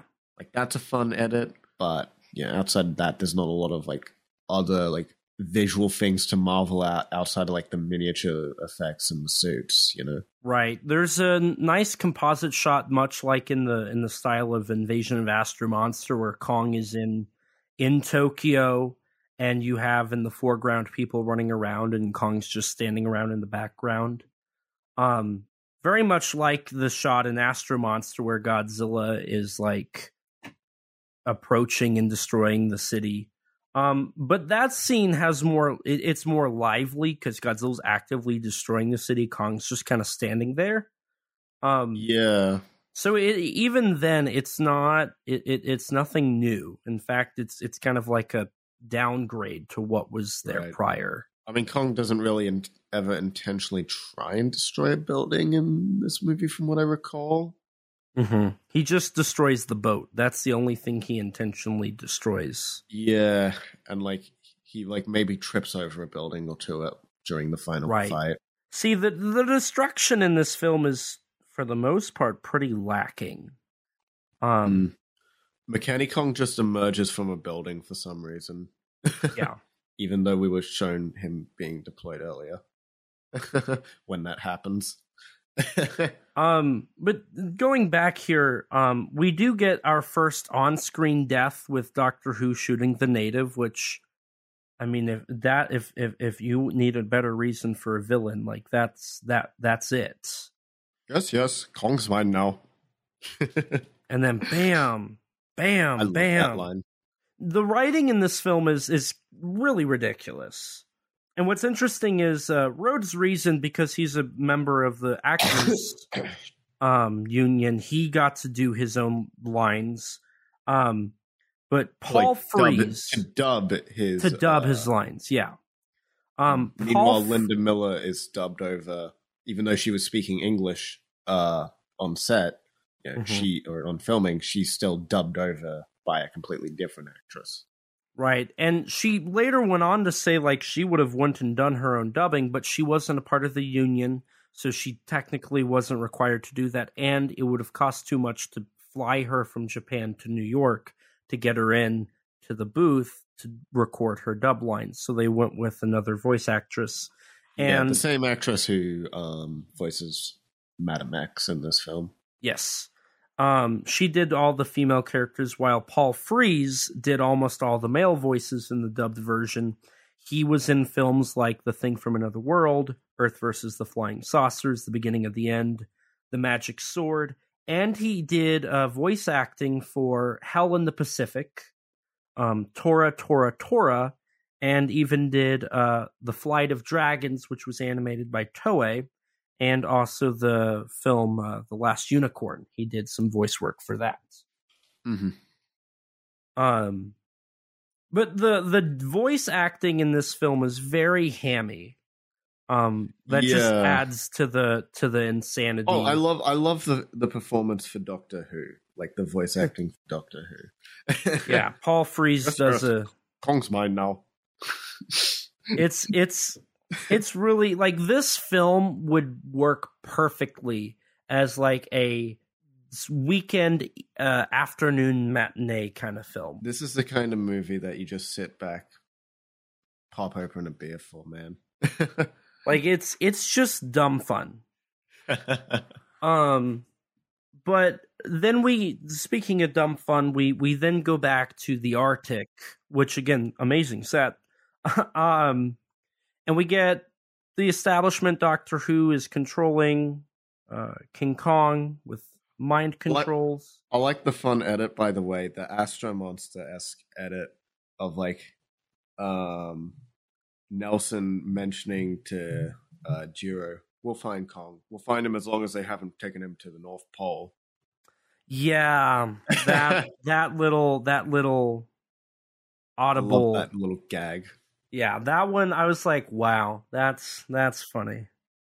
And so, they then embark on their journey to find Kong, where they also meet the native.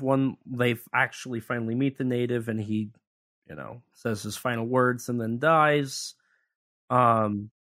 Where Nelson then somehow figures out it's Doctor Who behind all of this, like very much cartoon logic. Mm. Yeah, the native just mentions like a devilish man, and Nelson deduces it has to be Doctor Who. Right, like there's nobody else on the planet that it could be. It's got to be Doctor Who. So then they go off of the island, and they're contacted and told to bring all of their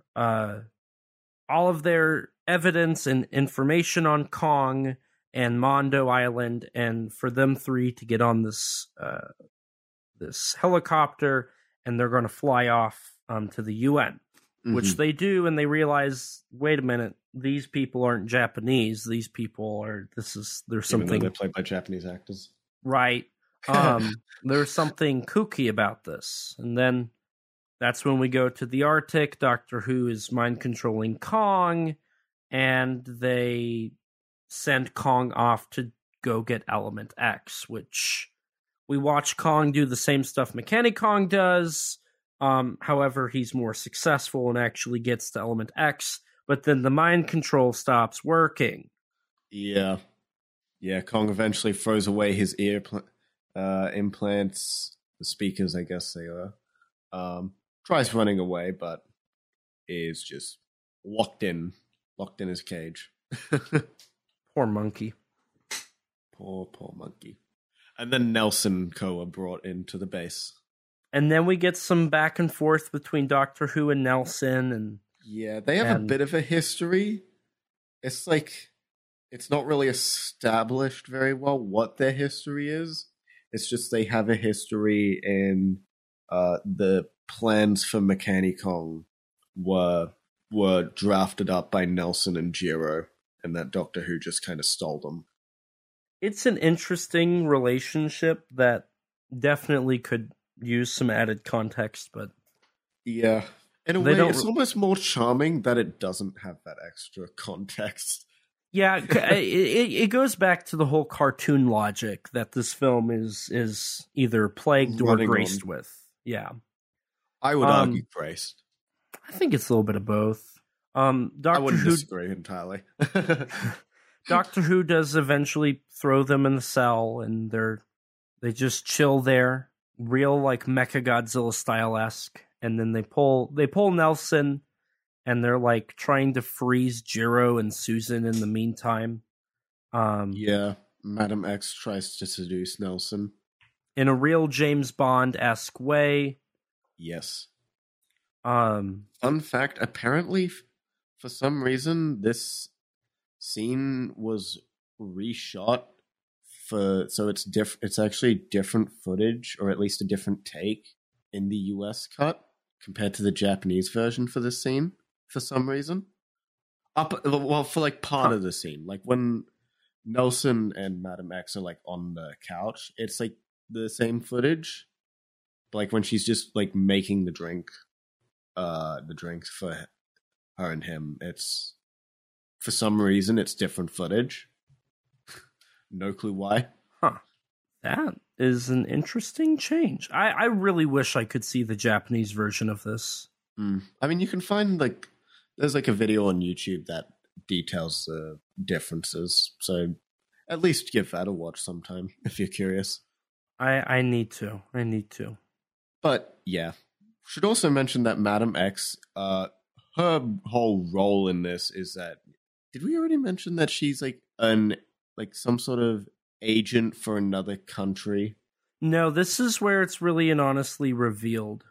Revealed in a very vague sense. Yeah, because Carl Nelson like accuses her of like being Chinese, Thai, Russian, And she's like, no, no, no, no. And then Doctor Who's like, you're getting very warm.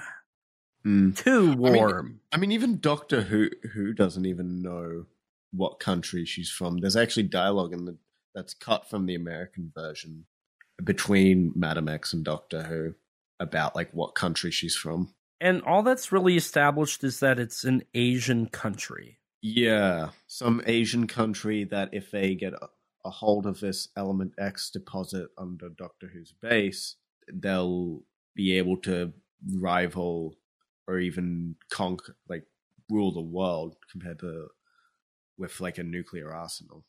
Right. And, you know, Nelson and Doctor Who have a back and forth, and Nelson doesn't budge. They send Nelson back. Yeah, but Doctor Who also immediately takes him back out again to try and convince him to cooperate. Right. This whole scene, like, this stuff kind of feels like it takes a halt almost. Like, the film kind of stops here. A little, yeah. Nelson is strangely calm about this whole situation, playing a nice game of chess with Doctor Who while his friends are freezing to death. Right. And then eventually Doctor Who just gives up on it and leaves Nelson alone. Which is not the smartest of decisions for No. any of those. Doctor Who makes some pretty dumb decisions in this. Well, this isn't the climax. It's kind of right before the climax. Right. Like, he tries to get Jiro and Susan to cooperate, but you know, they're interrupted by King Kong escaping, just like the title says. Oh, that's funny because that's what the title's called. It is. And yeah, and so they just leave Susan and Jiro unattended to deal with Kong. Susan is not restrained in any ways, and they leave the keys to the chains that Takarada is shackled to. They leave the keys on the desk. So they just escape. And then they end up getting... are intercepted by Madame X. Yeah, who's after then meeting like, up with Nelson. Yeah. And... she just takes them to her room where they... are chilling. Yeah, until like Doctor Who comes in to just capture them again. Right. And then, so Kong swims away, and Mechanic Kong tries to stop Kong, but it doesn't work out. And then when Doctor Who enters Madame X's room, he, like, tries to convince them again. Mm-hmm. And then they just all get aboard Doctor Who's ship and goes after Kong. Yeah, who's heading to Tokyo. Right, and then we get some shots of Kong in Tokyo while Doctor Who is trying to figure this part out. And Madame X gets our three main characters out of their shackles and helps them out. Which, Madame X is such a weird character. Like, she goes through this change just all of a sudden with no... Like, they try to give her a reason, but it's like... justification with, like, her not wanting a bunch of civilians to die from Kong and Mechanic Kong's fight, because either A, out of the goodness of her heart, or B, to not cause an international incident with her country because of her involvement, I guess. But it's a weird arc. Yeah, and it's kind of out of nowhere, and then she like has to stay behind for some reason. It's honestly just for dramatic effect. Yeah. I mean, hey, at least Kimura, unlike Destroy All Monsters, Kimura is actually trying to do something with characters here. Yeah, so I'll give him that credit. I actually remember Madame X as a character. I think, and to that point, I think all the main characters here are memorable. Yeah, like Doctor Who's, and I'd say they're pretty fun. Yeah, Doctor Who is a far more memorable of a villain than Nikilax. Right, and then Madame X is an interesting side villain, and then Takarada. Even though Takarada. Yeah, he doesn't play like a very memorable character. Like, I don't think his performance is this in this film is his like highlight, but it's Takarada. Linda Miller plays an iconic character as one of Kong's leading ladies. They're always a memorable part of the films they're in.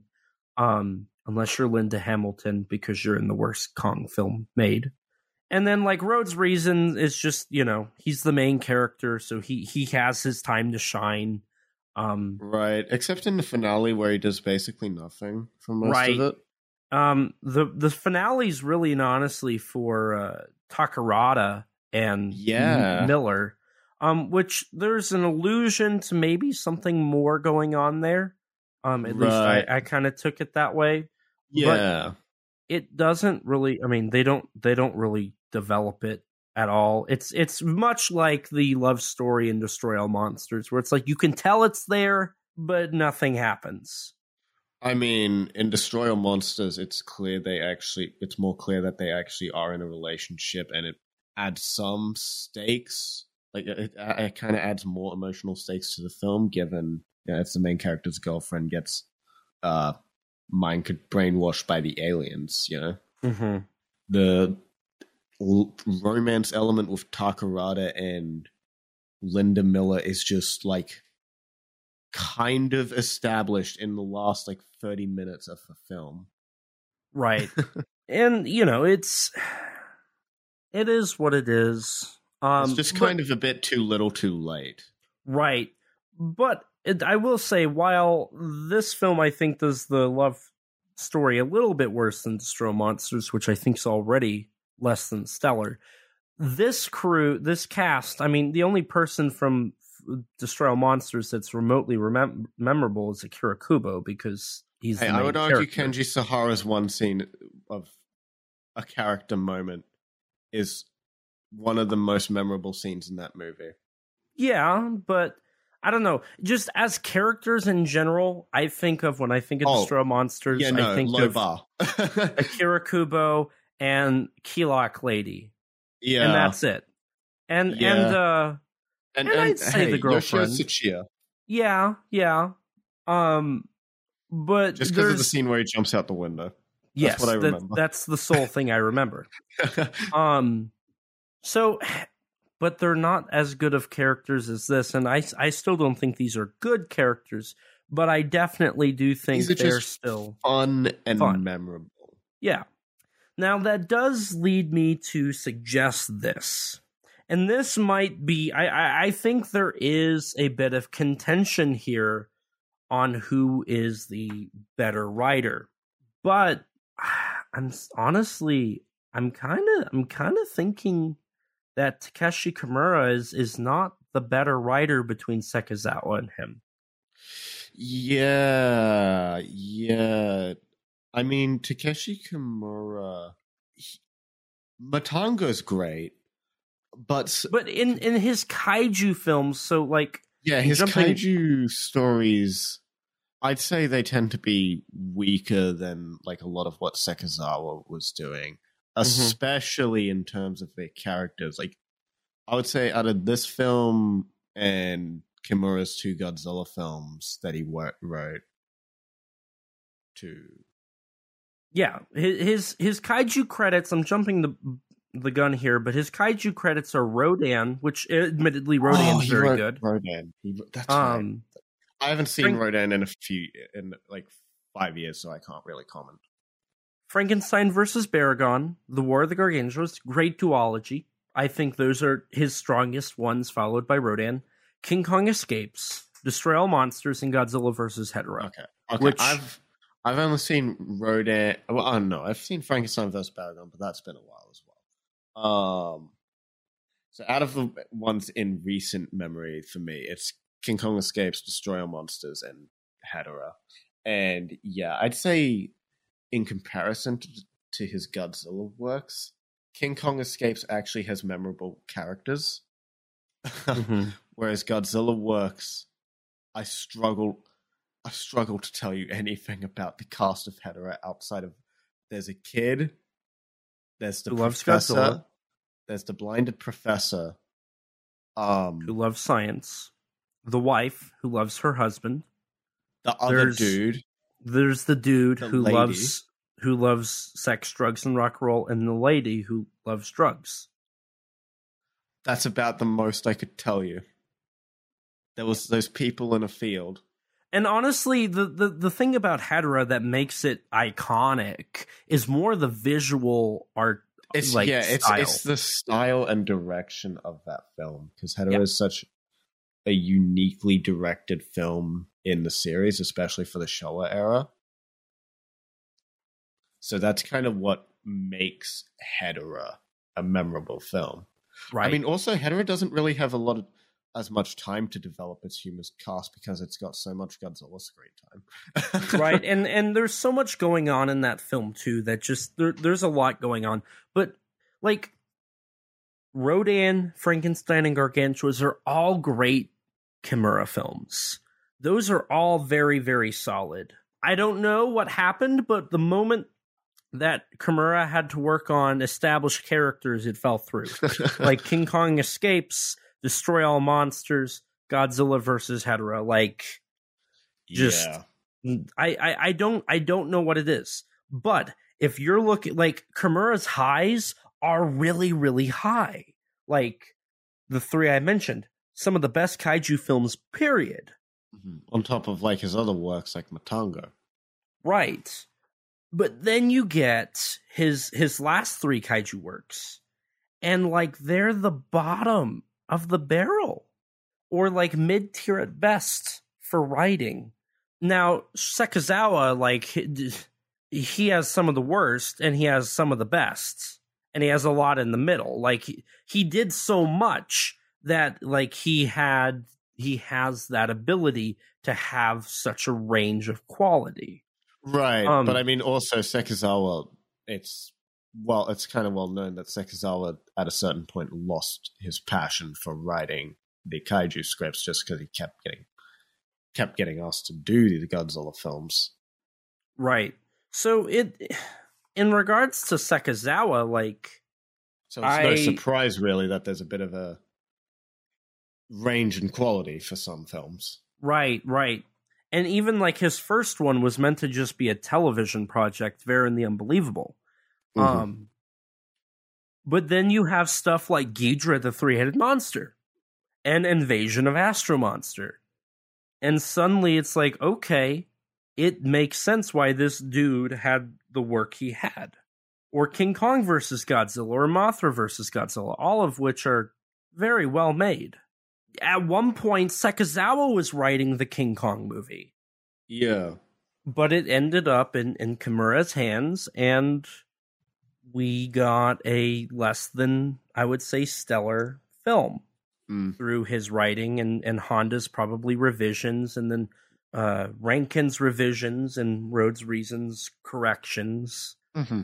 I think the film just, there's too many chefs in the kitchen. And Kimura just didn't have it. I don't know what happened between, Gargantuas and this, but whatever happened, this was the beginning of a spiral down for Kimura's work in the kaiju genre. See, I don't know if I agree with the statement that it feels like there's too many cooks in the kitchen.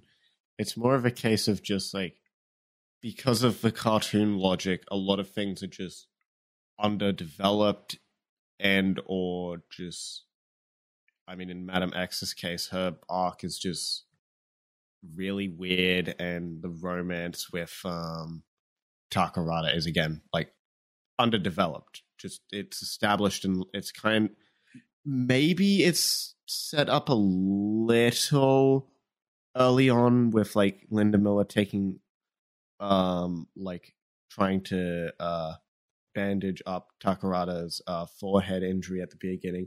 I guess there is a little bit of slight setup for it, but it's really like subtle, easy to like just miss. Yeah. Right. Yeah.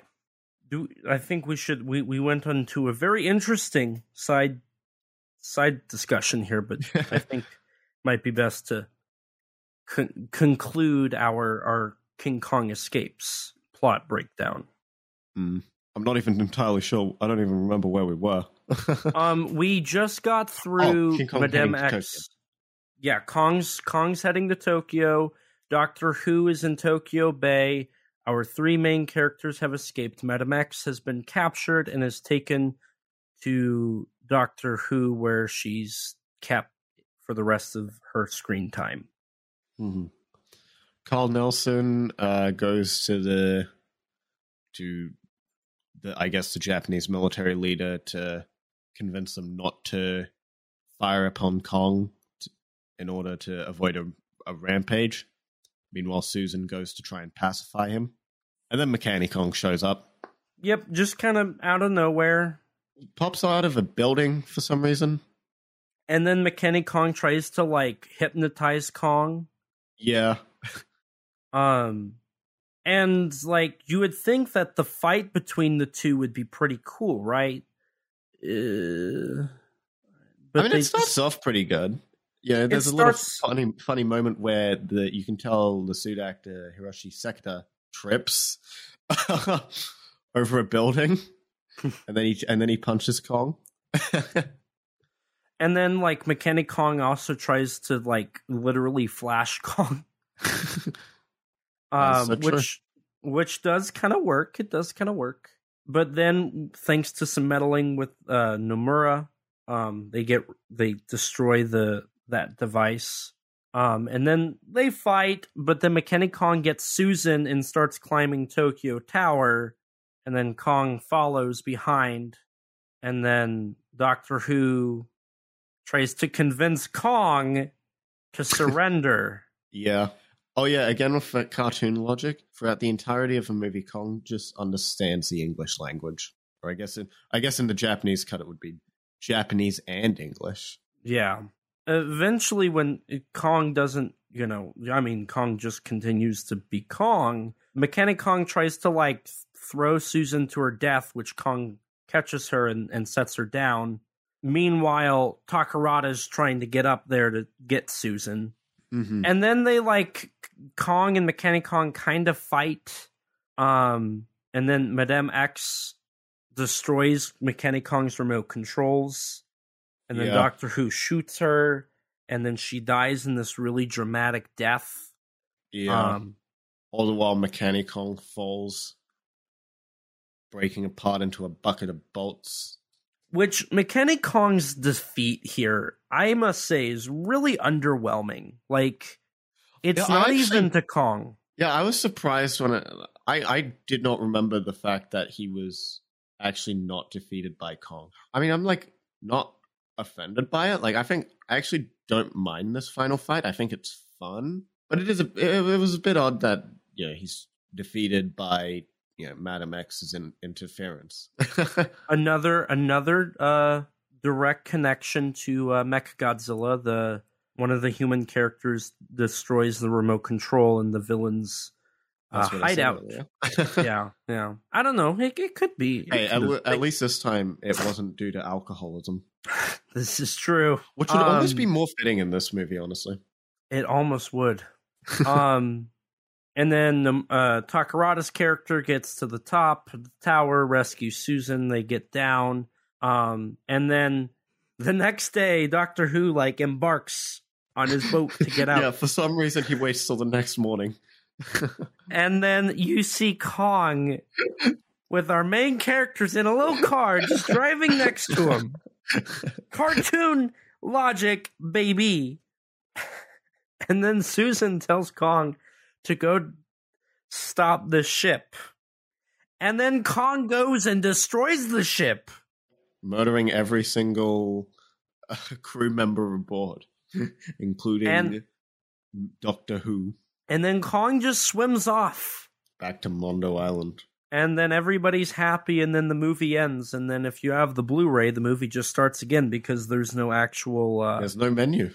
Menu, yeah. Do you have... It just ends so quickly. It's like, okay, cool. Yeah. Do you have any final... I've got, my final thoughts, and I've got one other piece of information. But I'm basically ready to move on to the next section after that.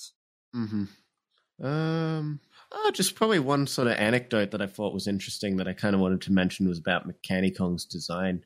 So apparently, Mechanic Kong's design, interestingly enough, was actually a combination of a design submitted by the American company Rankin Bass and what the Japanese team involving Tsuburaya's team and everyone that was involved in that came up with.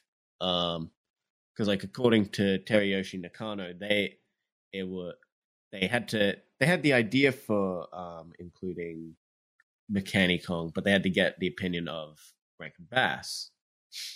And Rankin Bass would then submitted them a design, but they didn't like it at all. But they kind of had to take elements from it anyways, and so they mixed what they wanted to do with the Rankin Bass design. Gotcha. Interesting. The only thing I have left, information-wise, is the budget for this film was 170 million yen, or $472,000 USD. So if you're ready, I got kind of my final thoughts here, and then you can give yours, and then we'll go into the cast and the crew. Yep. Sounds good. Honestly, like at the end of the day, King Kong Escapes, it is a fun movie. It's camp. It's camp. This is like the, I think, epiphany of 1960s Toho kaiju film camp. But I think it also lacks a bit of that seriousness that makes the genre boom of the 60s so iconic. The film is very cartoony. And I think it kind of hurts itself because of that, because it is undoubtedly a King Kong movie. And I don't know necessarily if cartoony is the way you go with King Kong. I think you can do comedy. King Kong vs. Godzilla is an example of a very smart film that uses comedy and satire, and it works. But when you go for a straight comedy, it I think kind of suffers from that. Doctor Who is crazy, but very memorable in almost a it's so bad it's good kind of way, I think. I really do feel like this film fits in the B-movie world of the 1960s camp genre films. Right. It certainly feels like a Saturday morning cartoon. And it's honestly, I really hate the fact that this was our last film that had the Honda, Tsuburaya, Ifukube trio. And let's throw Tanaka in there too. This was the last time the four would work together directly on a film. Right, because while Tsuburaya was like obviously involved in Destroy All Monsters, it's documented that he was more actively involved in King Kong Escapes. Right. And then in All Monsters Attack, of course, Ifukube did not come back. And Tsuburaya was not involved really at all with that because he couldn't. Right. So that was just a Tanaka Tsuburaya or Tanaka Honda production. And I mean, later on, you did have Terror of Mechagodzilla that saw your Tanaka, Honda, and Ifukube, but by that point, Tsuburaya had long passed away. So it kind of sucks that the main four people that birthed Godzilla, this is their final hurrah. Right. It's kind of fitting because King Kong was the film. It's definitely very fitting, especially for Tsuburaya. For this to sort of be his last big hurrah in the kaiju films. Yeah, the man who loved King Kong so much that he got his own 35mm print purely so he could study the film. I think it is poetically fitting for him to have gotten this as his big last hurrah. And yeah, like you said, this is 100% like B-movie camp, beginning to end, helped or not helped by the fact that it's in the West, all our only access to it is through the dub. And while I love the performance for Doctor Who, I think I can understand where bad dubbing complaints come in for the voice actress who does Linda Miller. Right. Who I don't think is giving a very great performance as Linda Miller's character. Right. No, and I do wonder because like my opinion of King Kong versus Godzilla absolutely like did a 180 when I watched the Japanese version. I'd be curious to see if if ever the Japanese version were to be accessible. From what I understand, the differences are nowhere near as major. I mean, in the US, the John Beck cut of King Kong vs. Godzilla just completely changes the tone and like comedy of the film entirely. Right. Whereas I don't know. It's mostly just a small handful of scenes are omitted. There's a couple dialogue changes, and I think there's one kaiju sequence. I think there's one kaiju sequence that is cut. That is brought back, or that is omitted from the U.S. version. That's in the Japanese. Not as far as I'm aware. My best guess for what you're talking about is the Toho Champion Festival release cuts out the giant serpent scene. Gotcha. I don't know. Maybe that's what I'm thinking of. I do know that at least in terms of the editing, the music wouldn't jump around as much, so at least the music would be better in the Japanese version. Yeah, because that's literally just because, like, in the American cut, they rearrange like certain moments, and obviously omit like certain shots and small moments. Like, there's a moment like when Takarada is rescuing Linda Miller. There's like a whole bit in the Japanese cut of her like almost falling off Tokyo Tower that is pretty much entirely omitted. So I don't know. Maybe I'd like it. Maybe it wouldn't do anything. From what I know of the differences, I don't think they'd make that major of a change, but I haven't seen it, to be fair. So, full disclosure there. But nonetheless, I still enjoyed this film. It's a fun little monster romp with King Kong. Did you have anything else you wanted to say before we go into the cast and crew? I love Hideo Yamamoto's performance. Well, speaking of which, we're going to transition here into the always iconic part of me reading off a handful of the cast and crew credits. I love it when I do a Toho film because I have a list a mile long for just two people. Here we go. Okay. For your director, you have Ishiro Honda, whose credits include Godzilla, Half Human, Rodan, The Mysterians, The H-Man, Varan, Battle in Outer Space, The Human Vapor, Mothra, Gorath, King Kong vs. Godzilla, Matango, Atragon, Mothra vs. Godzilla, Dogora, Ghidorah, the Three-Headed Monster, Frankenstein vs. Baragon, Invasion of Astro Monster, The War of the Gargantuas, Destroy All Monsters, Latitude Zero, All Monsters Attack, Space Amoeba, and lastly, Terror of Mechagodzilla.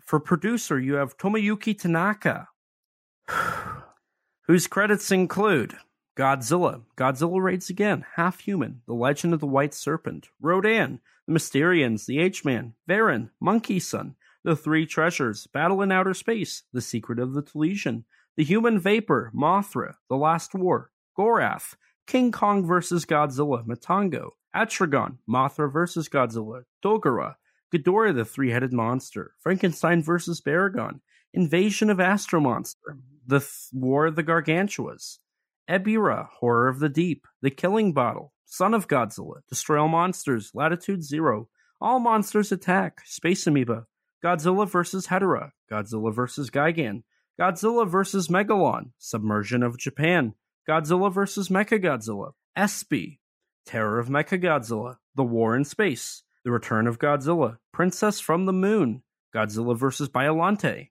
Godzilla vs. King Ghidorah, Godzilla vs. Mothra, Godzilla vs. Mechagodzilla 2, Godzilla vs. Space Godzilla, and Godzilla vs. Destroya.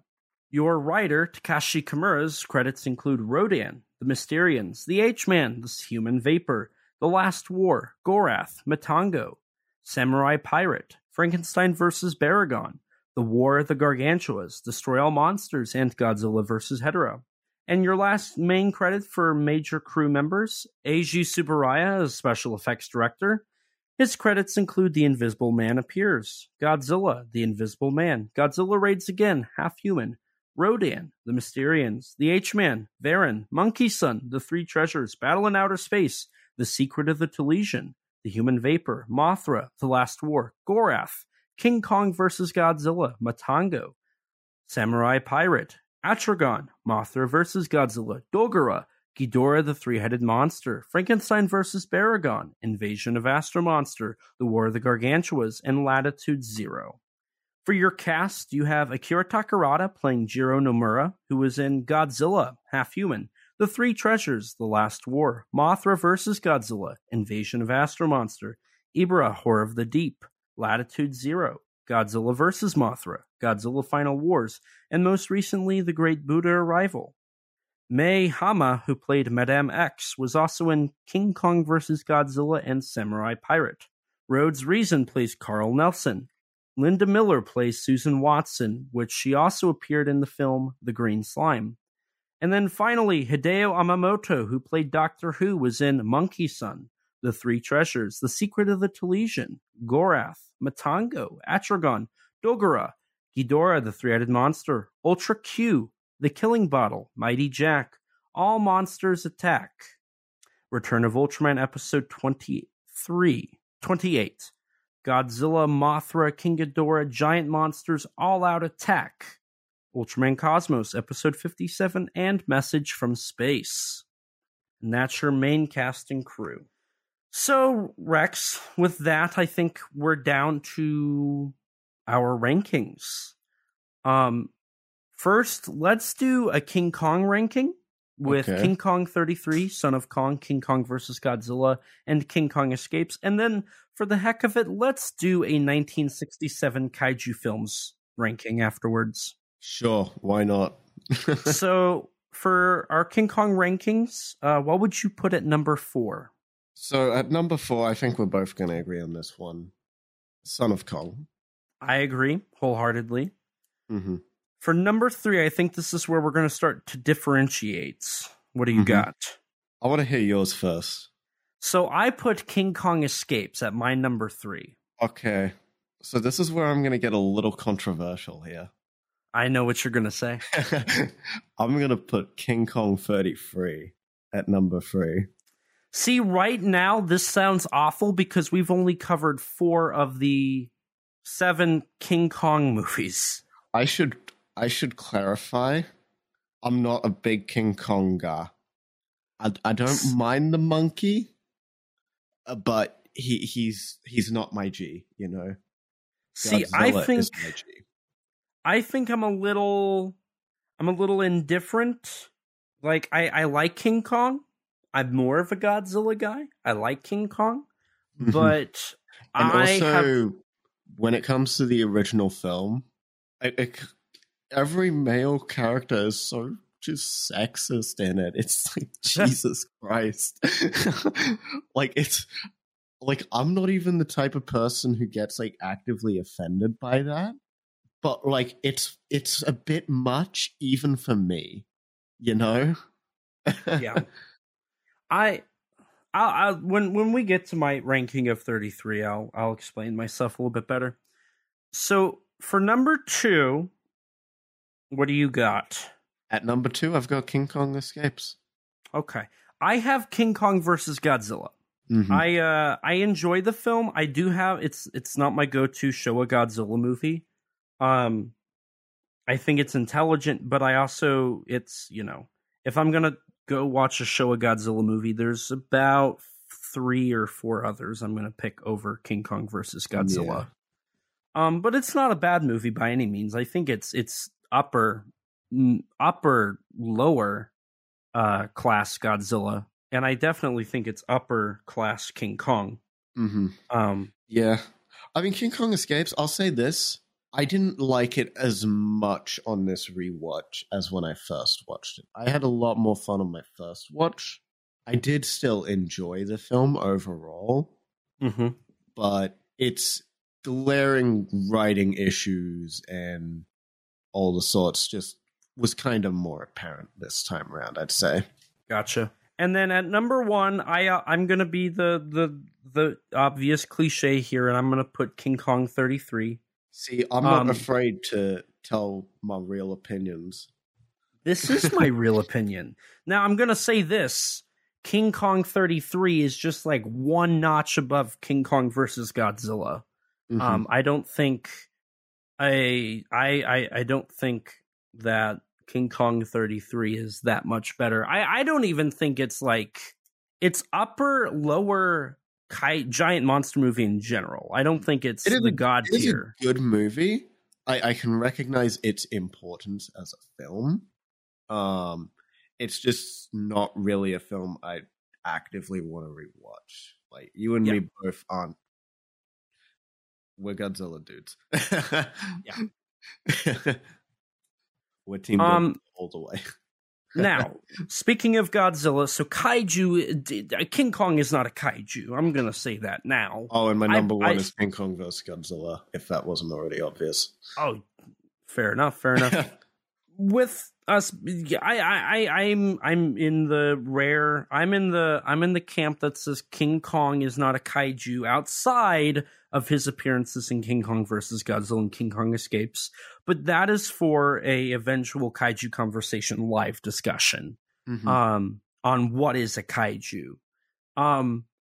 But with us talking about kaiju, I do want us to do, now that we have covered all of the Japanese produced kaiju films of 1967.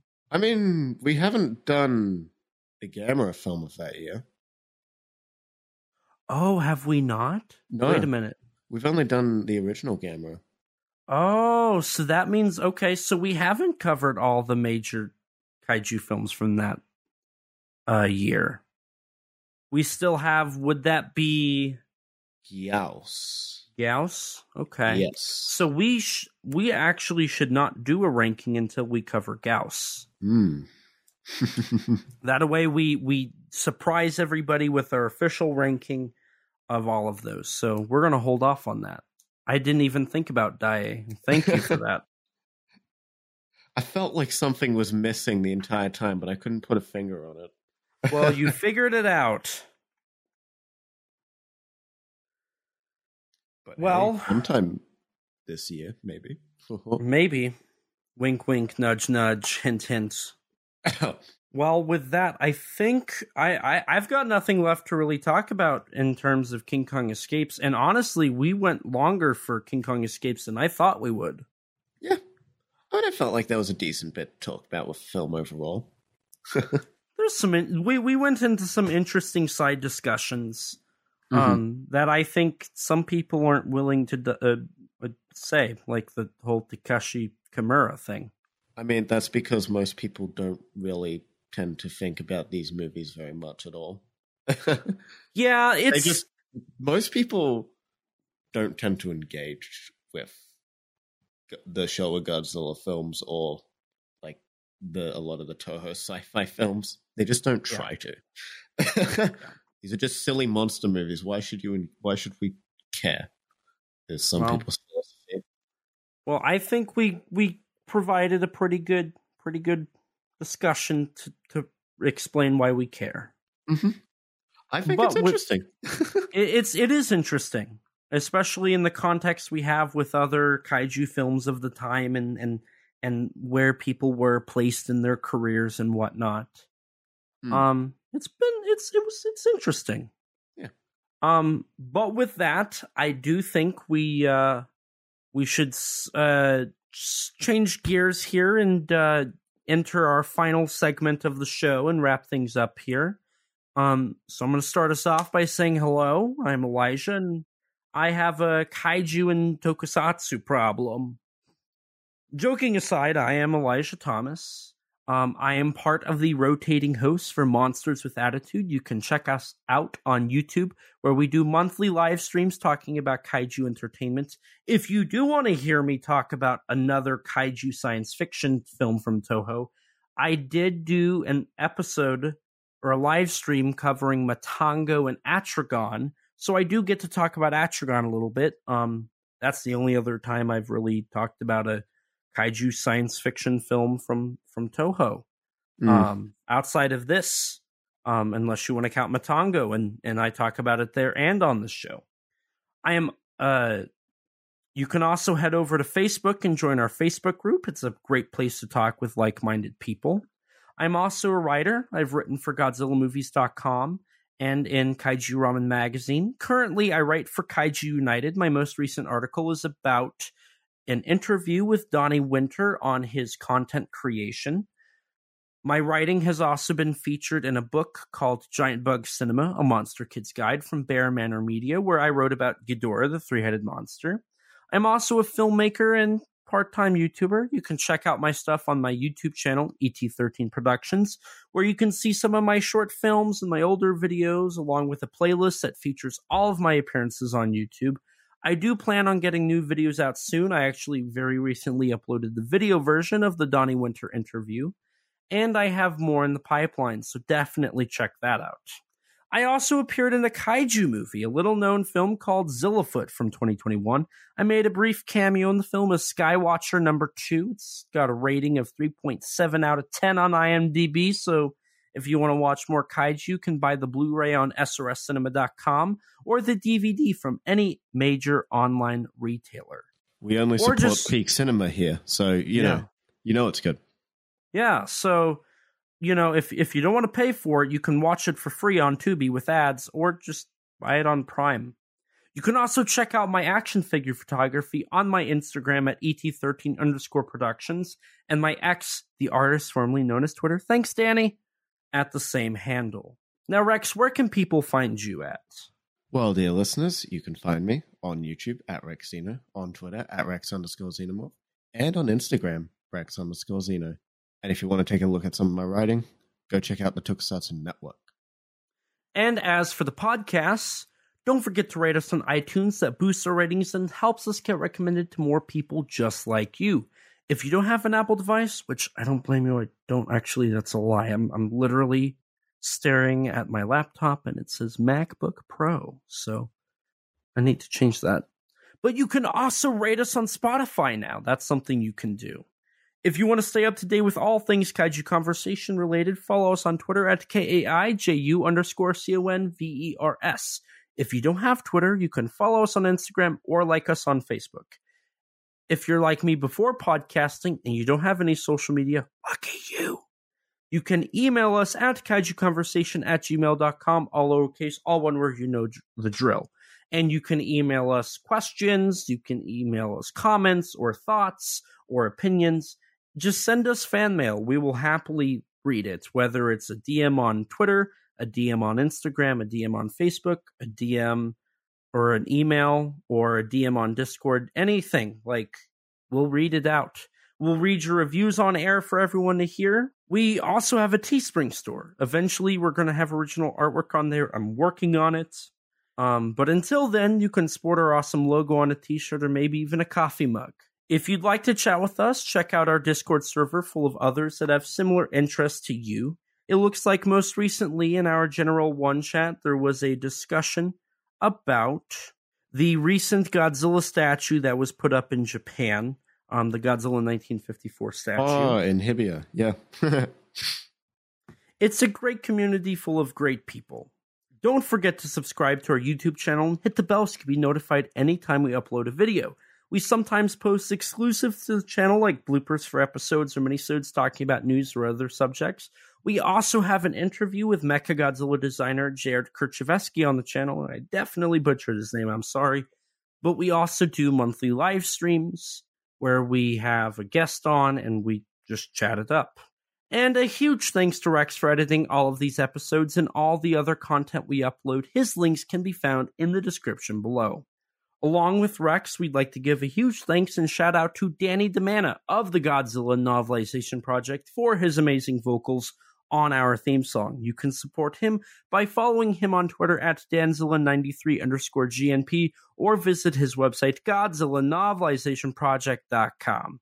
And a huge thanks to Grattan Conwell from the podcast Giant Monster BS for composing the music for our theme song. You can support him by following the podcast on Twitter at Giant Monster BS or on any podcast platform under the name Giant Monster BS. And with that, we're going to wrap things up here. So thank you guys so much for listening. And as always, please remember, life's too short to not talk big. Bye, guys. Bye. We are set, we are in debt, there's nothing to sweat. Life's too short now, baby. To not talk big now, baby. Conversation. His name's Elijah, baby. us now, baby. We love those kaiju, baby. And you will too now.